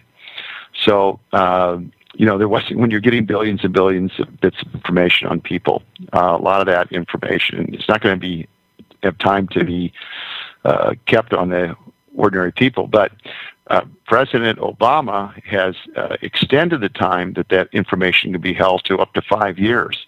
Wow. So now it's a longer period of time in which to have information on citizens of the United States that are picked up. And how is this going to be used? I mean, what information about you is going to be kept and analyzed, and what kind of enemies list might you find yourself on, as we did under the Nixon administration? So I think there's cause for concern here, and I think what we have to do is be on top of this as citizens. I forget who said it, but one of our, and I can't remember who to attribute this quote to, but I thought it was a very significant quote. It says, of all the offices that we hold, the most important office is the office of citizen. And to exercise that means that you have to take a proactive role in learning about what your government is doing and to take steps to make sure that it is adhering to its principles and ideals. Mm-hmm. Definitely. And I'm certainly going to be out there, not only as a media person to cover the Drone Diego event, but as a supporter of the cause and someone who generally wants to see oversight on this. And it's definitely, I would encourage everybody to attend. Very peaceful, fun, and informative, type of demonstration. Just get out there and nonviolently show your support for not only yourself, because these drones are flying over our skies now, but so that you don't want people killed in your name and your tax dollars, because that will cause blowback towards you because it's done in your name. So I've been speaking with Barry Ladendorf of San Diego Veterans for Peace. Anything that we haven't touched upon that you would like to get on, talk about, as well as the international chapters of Veterans for Peace that you're starting? I would mention that.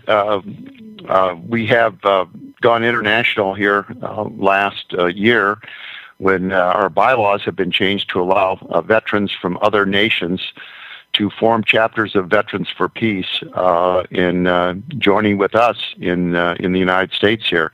Veterans for Peace was founded in 1985. Our national headquarters is in St. Louis. We have I'm thinking in excess of 160 chapters around the United States. We have founded our first college campus chapter here at San Diego City College. Our chapter here, Veterans for Peace, was instrumental in helping that chapter get started. And we also had a chance to help with the formation of the first Veterans for Peace foreign chapter, which is Veterans for Peace of London. Ben Griffin, who is the founder there, is a former Special Air Services member of the British Army who left the Army disgusted with what was happening in Iraq and said he couldn't serve anymore. And he ended up into him in a bookstore in London about a year and a half ago and told him about Veterans for Peace. And he had been looking to try to figure out how to organize veterans in the United Kingdom to stand up against war and violence. And he latched on to Veterans for Peace, and we worked together to help get that chapter started. And he has reached out now to other chapters in Europe, and I'll be leaving in the 1st of March to go to Ireland to meet with veterans there who are in the process of starting a chapter of Veterans for Peace in Ireland. So it's pretty exciting to think that we have veterans from around the world who are interested. We have had contacts from people in the Philippines and the Republic of South Korea, Norway, Scotland, Germany, Spain.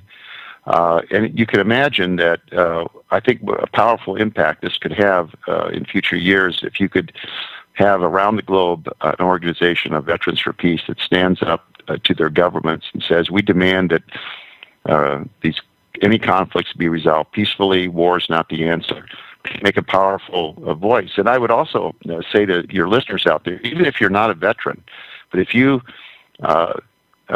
take a look at our statement of purpose and agree that what we're doing is something that you can buy into and support, and willing to do this in a nonviolent way, which is one of our pledge, we welcome you to join Veterans for Peace, even if you're not a veteran. About 20 or 25% of our membership, I think, are people who are not veterans, but they are committed to the cause that Veterans for Peace are. And we have just passed a resolution, or a new bylaw change that now allows our associate members who are not veterans now have voting power.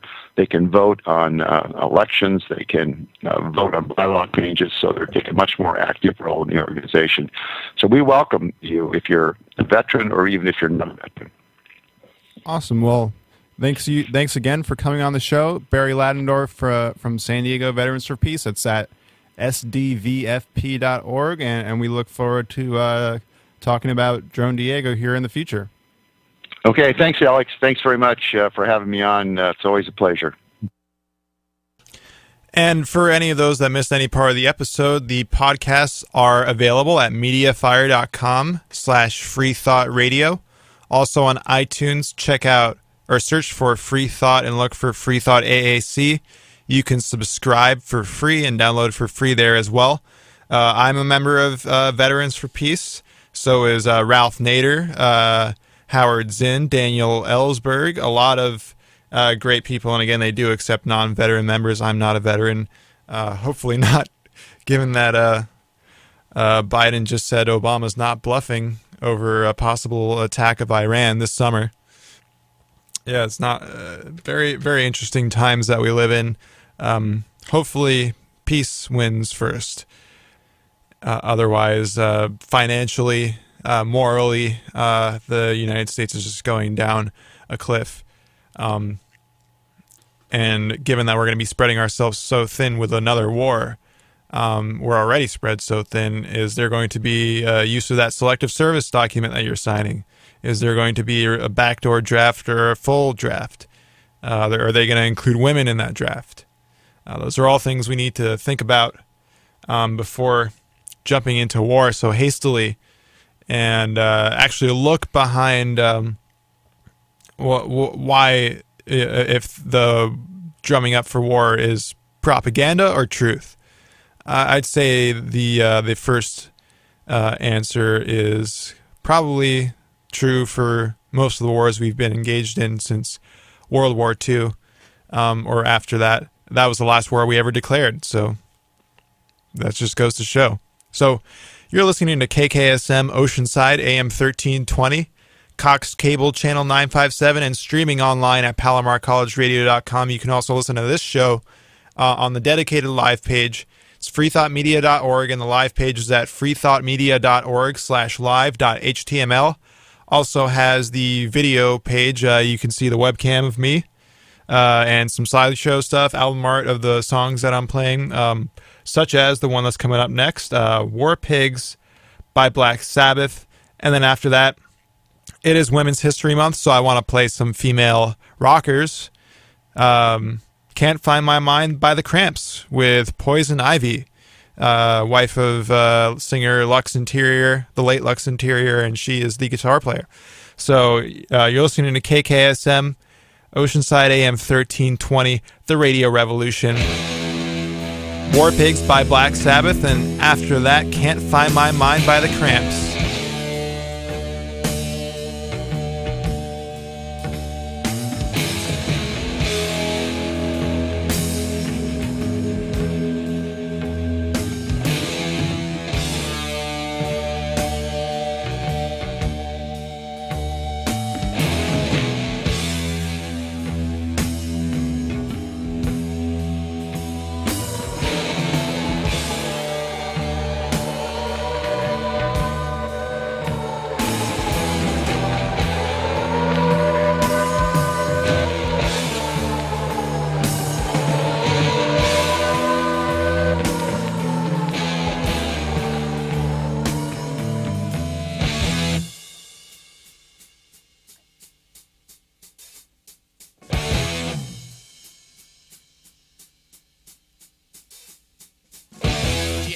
Gathered in their masses,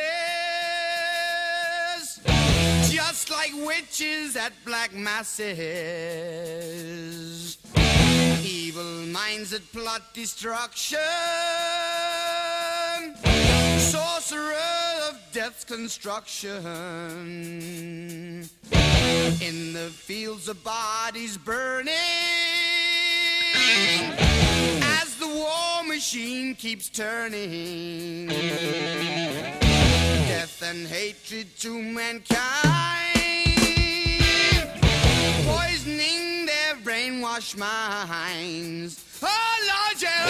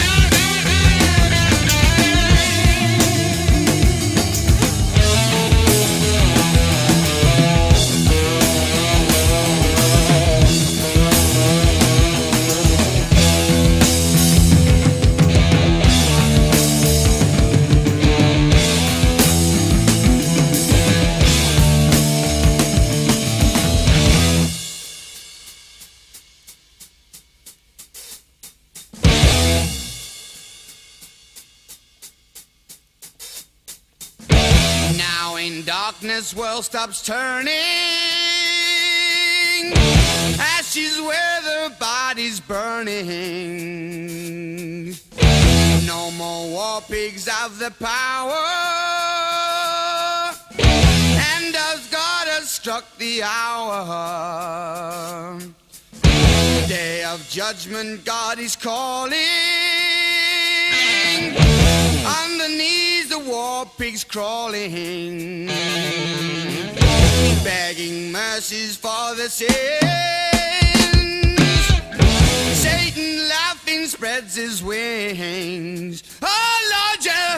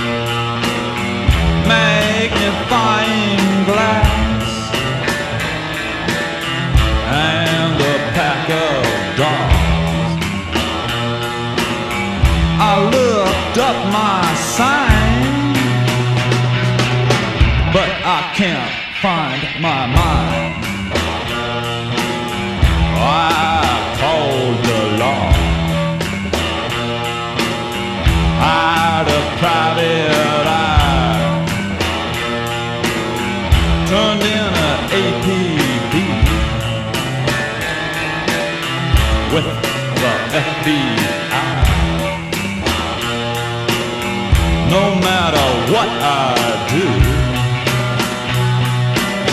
I still can't find a clue. That's right.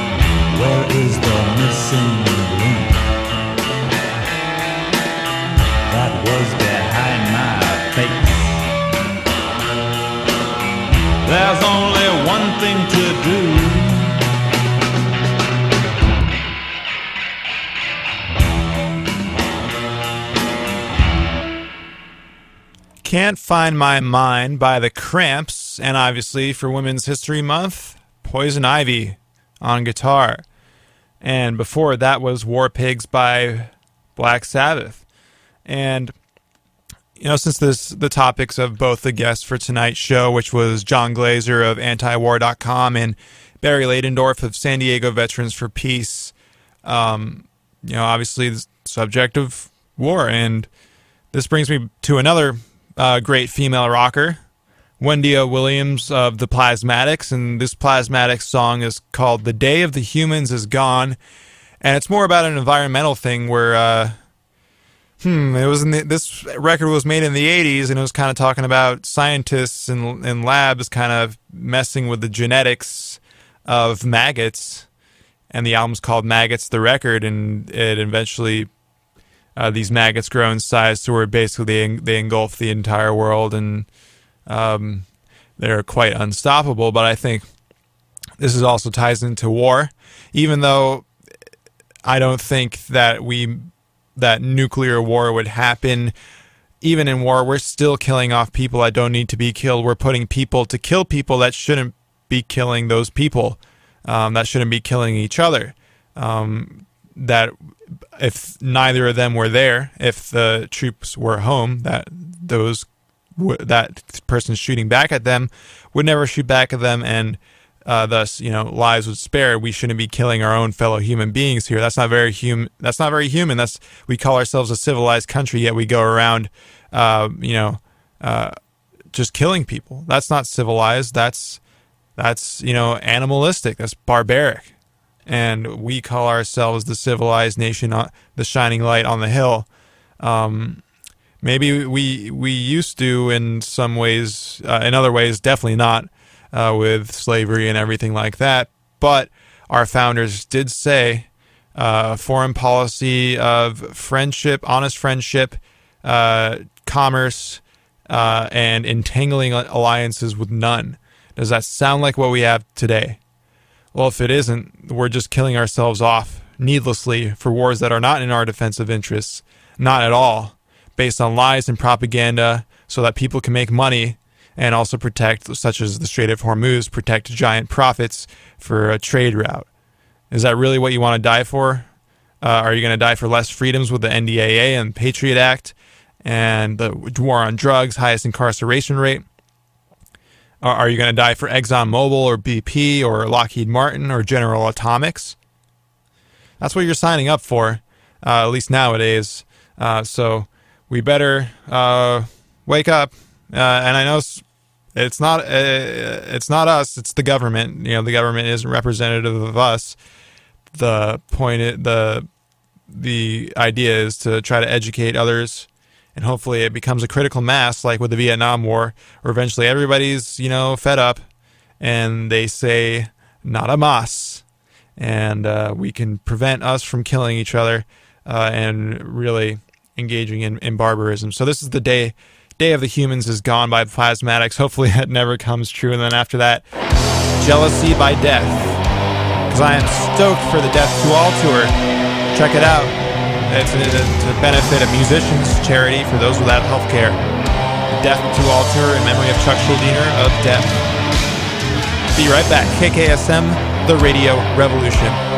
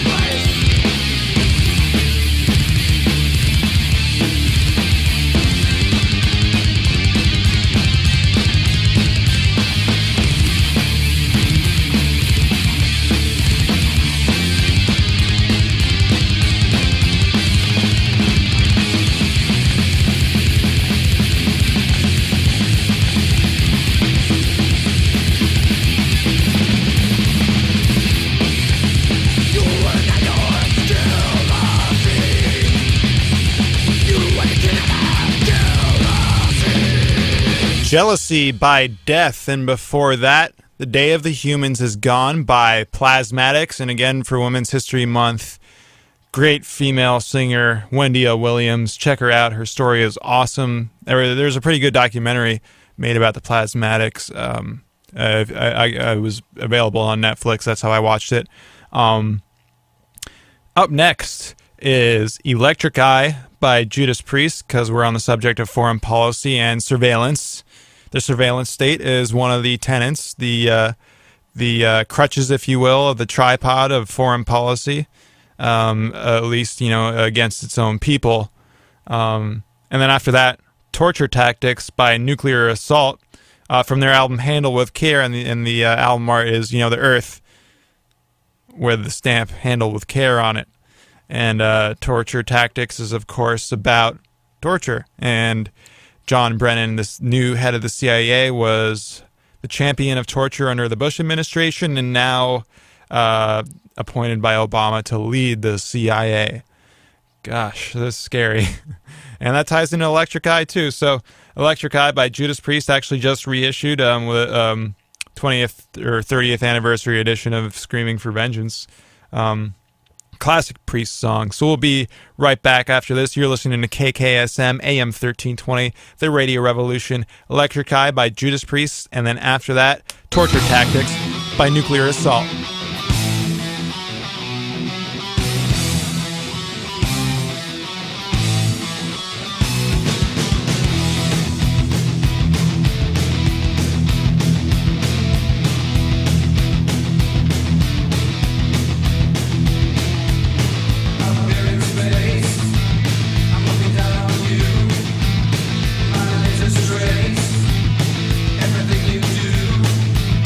You think you private life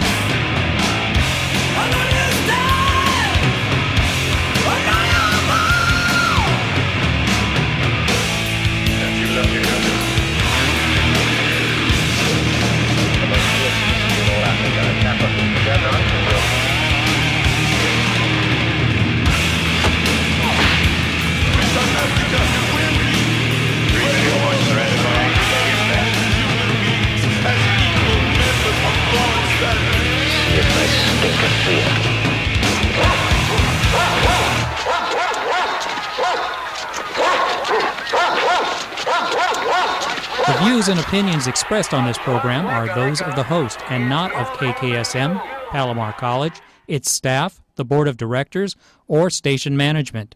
You're listening to KKSM, Palomar College Radio. Plug the radio in and stand in front of your bathroom mirror. You're part of the radio revolution. Can't you hear the wind calling? Little Miss can't be wrong. We're free. We are the future. KKSM. Welcome back, and it is 8:30 time for your KKSM News Brief. Senator Rand Paul filibusters the John Brennan nomination. Senator Rand Paul started a filibuster of the nomination of CIA Director John Brennan. The Obama administration initially responded to Senator Paul's concerns over constitutional rights in regards to assassination of American citizens without charge or trial, vaguely saying that under a hypothetical circumstance, the president might be able to assassinate an American citizen if maybe it was a national security issue.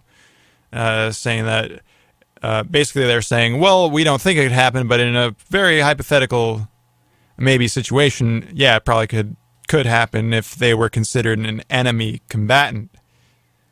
Of course, nonviolent political protesters can easily be lumped into that category.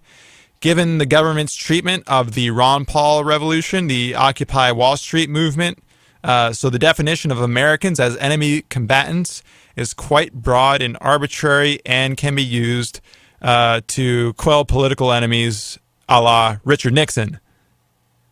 Senator Paul was backed up by the ACLU and had bipartisan support and bipartisan opposition. But that didn't, the bipartisan support, including from ACLU, didn't stop the military-industrial complex propagandists on Fox and MSNBC, as well as John McCain, Lindsey Graham, and other senators from both parties tearing Paul apart. While I disagree vehemently with Rand Paul on many things, from his view on social issues to support for the National Defense Authorization Act to his support for sanctions on Iran, which is a declaration of war, and his support for Mitt Romney instead of Gary Johnson or even his father earlier on in the primary, when he still had a chance to maybe at least make an upset, his support for Mitt Romney and a Republican Party so corrupt that they literally scripted the Republican National Convention.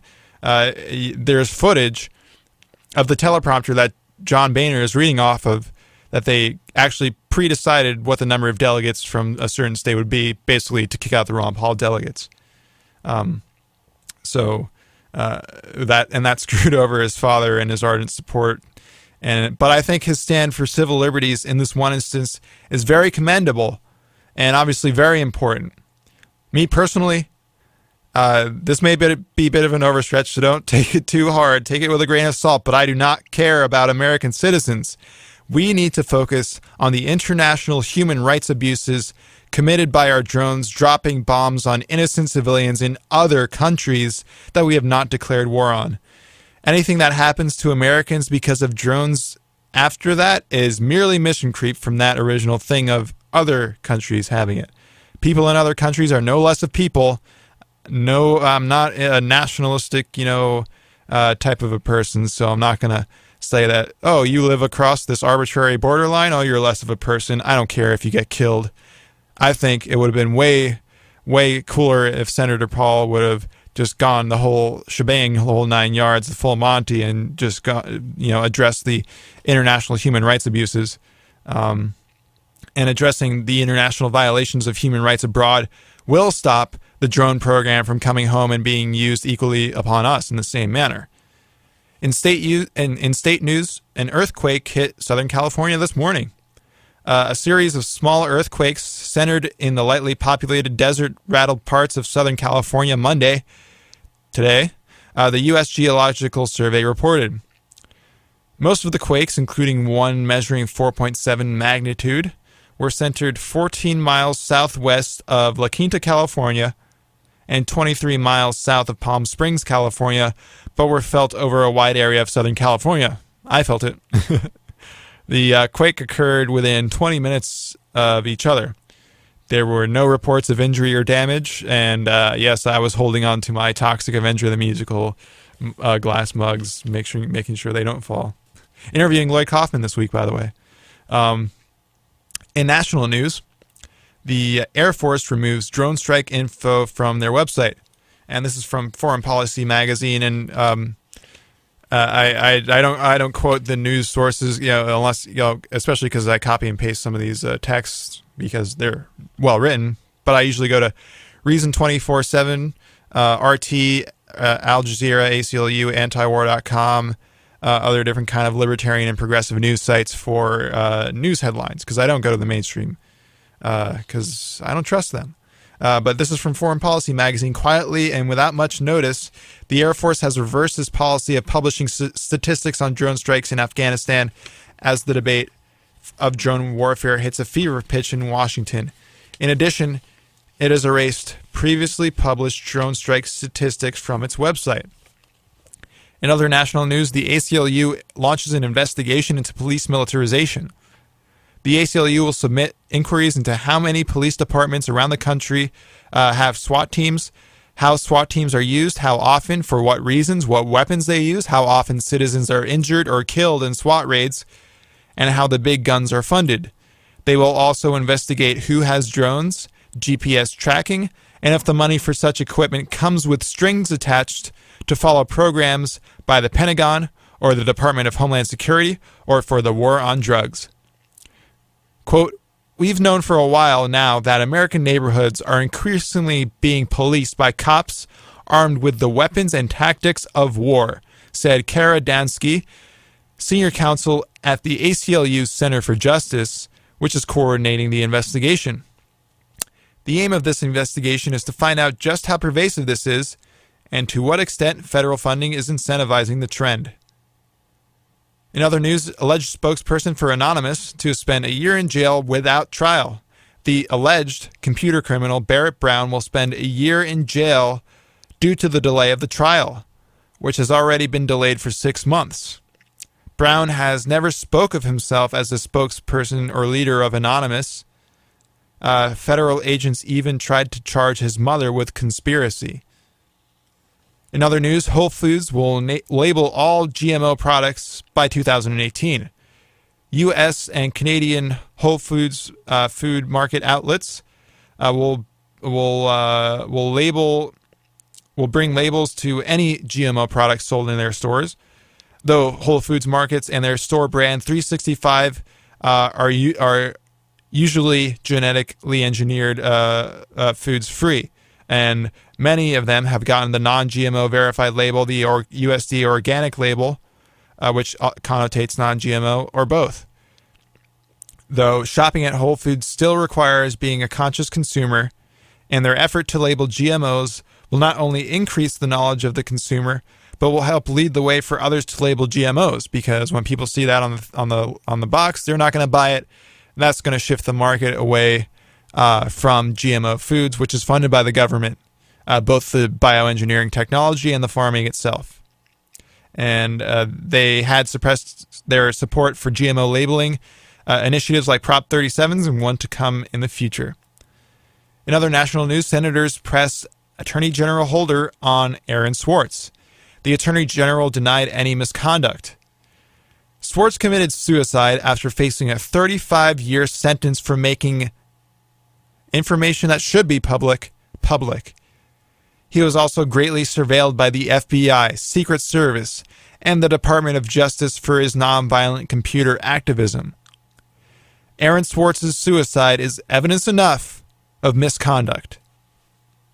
In other national news, Florida House Committee unanimously passes anti-drone law. The bill limits law enforcement ability to use drones only if they have obtained search warrants. In other news, the Libertarian Party gains permanent ballot status in the District of Columbia. Presidential candidate Gary Johnson and candidate for delegate of D.C., Bruce Majors, got enough votes to guarantee ballot status and formal recognition of the Libertarian Party in District of Columbia voter guides and other related materials. In other news, Clinton asked the Supreme Court to overturn the Defense of Marriage Act that he signed into law himself when president. Bill Clinton signed the Defense of Marriage Act as president which established that gay marriage was illegal federally. He is now asking to the Supreme Court to overturn it. So only stand up for things out of office, usually after it's too late. Right. In other news, the Department of Homeland Security drones are designed to eavesdrop on Americans. Break out your copies of 1984 because the pages have just come out to life, if they haven't already. Surveillance drones belonging to the Department of Homeland Security have the ability to intercept communications from phones, making it easier for the government to wiretap phones without warrants, and they can also identify individuals whether that individual is armed or not. A drone almost collides with a commercial airliner. I'm going to mimic the transmission between the ground control and the pilot. JFK air traffic control to Alitalia flight 608. What do you see? Alitalia to JFK. We saw a drone aircraft. That's pretty bad. I'm trying to not be funny here. JFK to Alitalia. What altitude did you see the aircraft? Alitalia to JFK. About 1,500 feet. Close quote transmission. When Alitalia Flight 608 was on its final approach about 3 miles from the JFK runway 31R, the pilot saw a black drone powered by 4 propellers and about 3 feet in diameter. According to the pilot's account of the sighting, the drone flew within 200 feet of the plane full of passengers. The FAA is the agency that is in charge of air traffic and is also in charge of adopting over 30,000 new drones into American airspace over the next few years to not have things like this happen. The FAA will not acknowledge the owner of the drone. So in America, the war on terror with its drones used domestically and overseas, you have a bigger chance of a drone taking down a plane than a terrorist attack taking down a plane. Down is up. And local police are getting tanks from the Department of Homeland Security. Luke Rudkowski of We Are Change attempted to confront DHS Secretary Janet Napolitano over such armored vehicles. The question was ignored and she walked away into some other room. MSNBC then went on a smear campaign to call We Are Change a right-wing extremist group, when they are certainly not right-wing at all. They are progressive libertarians who are famous for ambushing public officials with journalism and on-the-spot interviews. They confronted Lord Jacob Rothschild and even talked to Lupe Fiasco about what he thinks about the Occupy movement, which We Are Change also supports. Keene, New Hampshire, had received a Bearcat armored vehicle from the Department of Homeland Security, and the city's most violent crime is theft.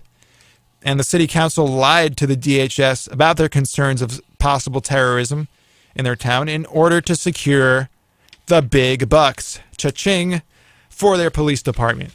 They admit it was about the money. Dollar bill, y'all. And their cops would be excited over such a toy. Eesh. A shame that money and power will mow down the people with armored vehicles. A Detroit cop faces charges for killing a 10-year-old girl. Ayanna Jones was sleeping on a couch in her family's first-floor apartment. Officers were searching for a murder suspect when they threw a flash grenade and stormed into that apartment. Officer Joseph Weekly shot the girl in the head, claiming an accidental firing of the gun. She's dead now. But those are the kind of mistakes that police are allowed to make, and the public doesn't really care. But Chris Dorner happens, and we got media makes a big 2-week-long memorial on these cops, and they get to burn Chris Dorner alive. Why don't they burn Officer Weekly alive for taking an innocent 10-year-old girl's life? Because badges grant extra rights and impunity? I don't think so. This is very, very, very disgusting. I'm going to save the rest of the national news headlines for later. Get on to international news here. Nelson Mandela leaves the hospital. The 94-year-old civil rights hero returned home after spending the night at a hospital for a medical exam. In other international news, North Korea ends the armistice, and the U.S. and South Korea are engaging in military exercises. So we have never left Korea since the war. This is 50 years of blowback coming to fruition. As bad as North Korea is, having our troops over there for so long surely agitates the beast, where if we were not there, it would not. Suicide bombers have struck Afghanistan during the Hagel visit. 2 bombings, killing 18, occurred on Defense Secretary Chuck Hagel's first visit to Afghanistan. Isn't it a sign that we should leave? The weather here in San Marcos, where KKSM wonderfully broadcasts out of, is 54 degrees, and traffic, there are no problem areas. So, broadcasting live from KKSM, I'm Alex Fiddle with your KKSM News. Now for Women's History Month, some female rockers. Moon Unit Zappa made her debut on Frank Zappa's song Valley Girl on the album Ship Arriving Too Late to Save a Drowning Witch. And then after that, a song called Mela by Julie Slick, and she is the bass player for Adrian Belew's trio, and this is her solo stuff. Very awesome progressive stuff. And again, Valley Girl by Frank Zappa, and then after that, Mela by Julie Slick, KKSM, The Radio Revolution.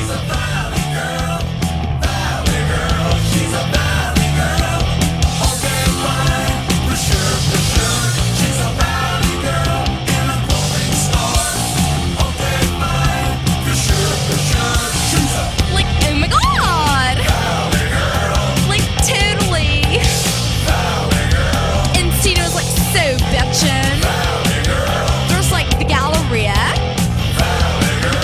I'm like all these like really great shoe stores. I like love going into like clothing stores and stuff. I like buy the neatest mini skirts and stuff.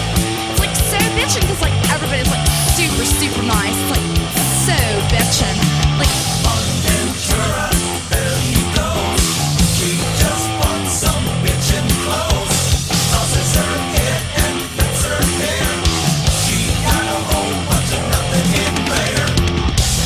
Anyway, he goes, "Are you into S&M?" I go, "Oh, right. Could you, like, just picture me in, a leather teddy?" Yeah, right. Hurt me. I'm sure, no way. He was, like, freaking me out. He called me a beastie. That's just, like, he's totally blitzed. He goes, like, bag your face, I'm sure. Valley girl, she's a valley girl.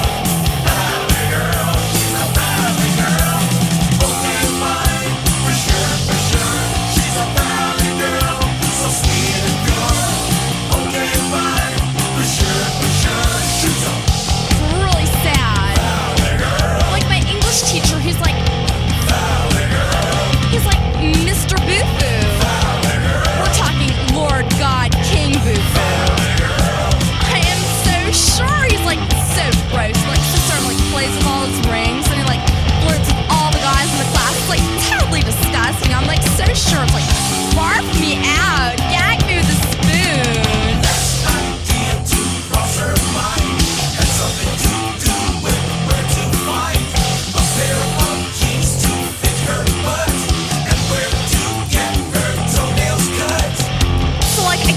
Like salon place, you know, and I wanted like to get my toenails done, and the lady like goes, "Oh my god, your toenails are like so grody." It was like really embarrassing. She's like, "Oh my god, like bag those toenails." I'm like, "Sure." She goes, "I don't know if I can handle this, you know." I was like really embarrassed. She's a valley girl, valley girl, she's a valley girl. Okay, fine, for sure, she's a valley girl, and there is no cure. Okay, fine, for sure, she's a valley girl, and there is no cure. Like my mother's like a total space cadet. She like makes me do the dishes and clean the cat box. I am sure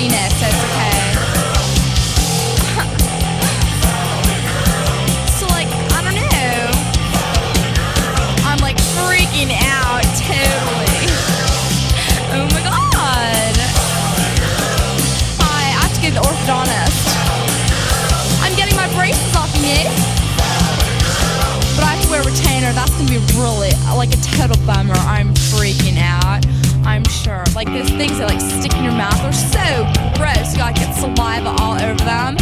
But like, I don't know, it's gonna be cool, you know. All the guys can like see my smile. It'll be like really cool. Except my like teeth are like too small. But no biggie. So awesome. It's like tubular, you know. Well, I'm not like really ugly or anything. It's just like, I don't know. You know me, I'm like into the clean stuff, like Pac-Man and like, I don't know, like my mother like makes me do the dishes. It's like so gross, like all the stuff like sticks to the plates and it's like somebody else's food, you know. It's like grody to the max, I'm sure. It's like really nauseating, like bark out, gag me with a spoon, gross, I am sure. Totally.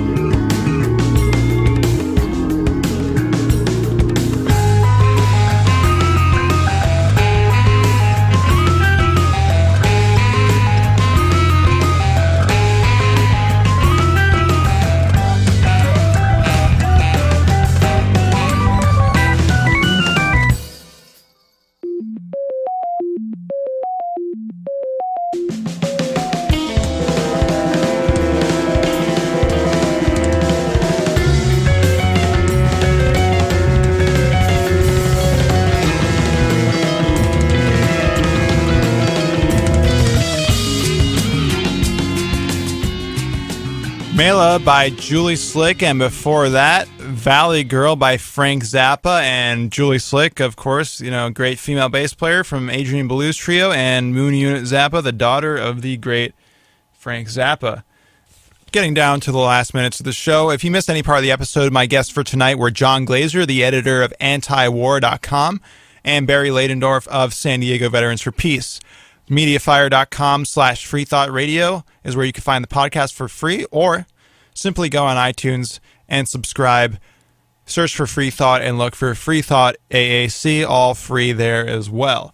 A few of the news headlines I didn't get to before. The Ninth Circuit Court limits laptop searches at border checkpoints, especially since the DHS swallowed Border Patrol. Rule of law and due process seem to disappear at the border, unfortunately. But now agents must at least have reasonable suspicion to search your laptop. John Brennan was sworn in on a constitution lacking a Bill of Rights. Fitting. The U.S. government is censoring more public records than ever before. The Navy is reducing drug war efforts in Latin America, finally.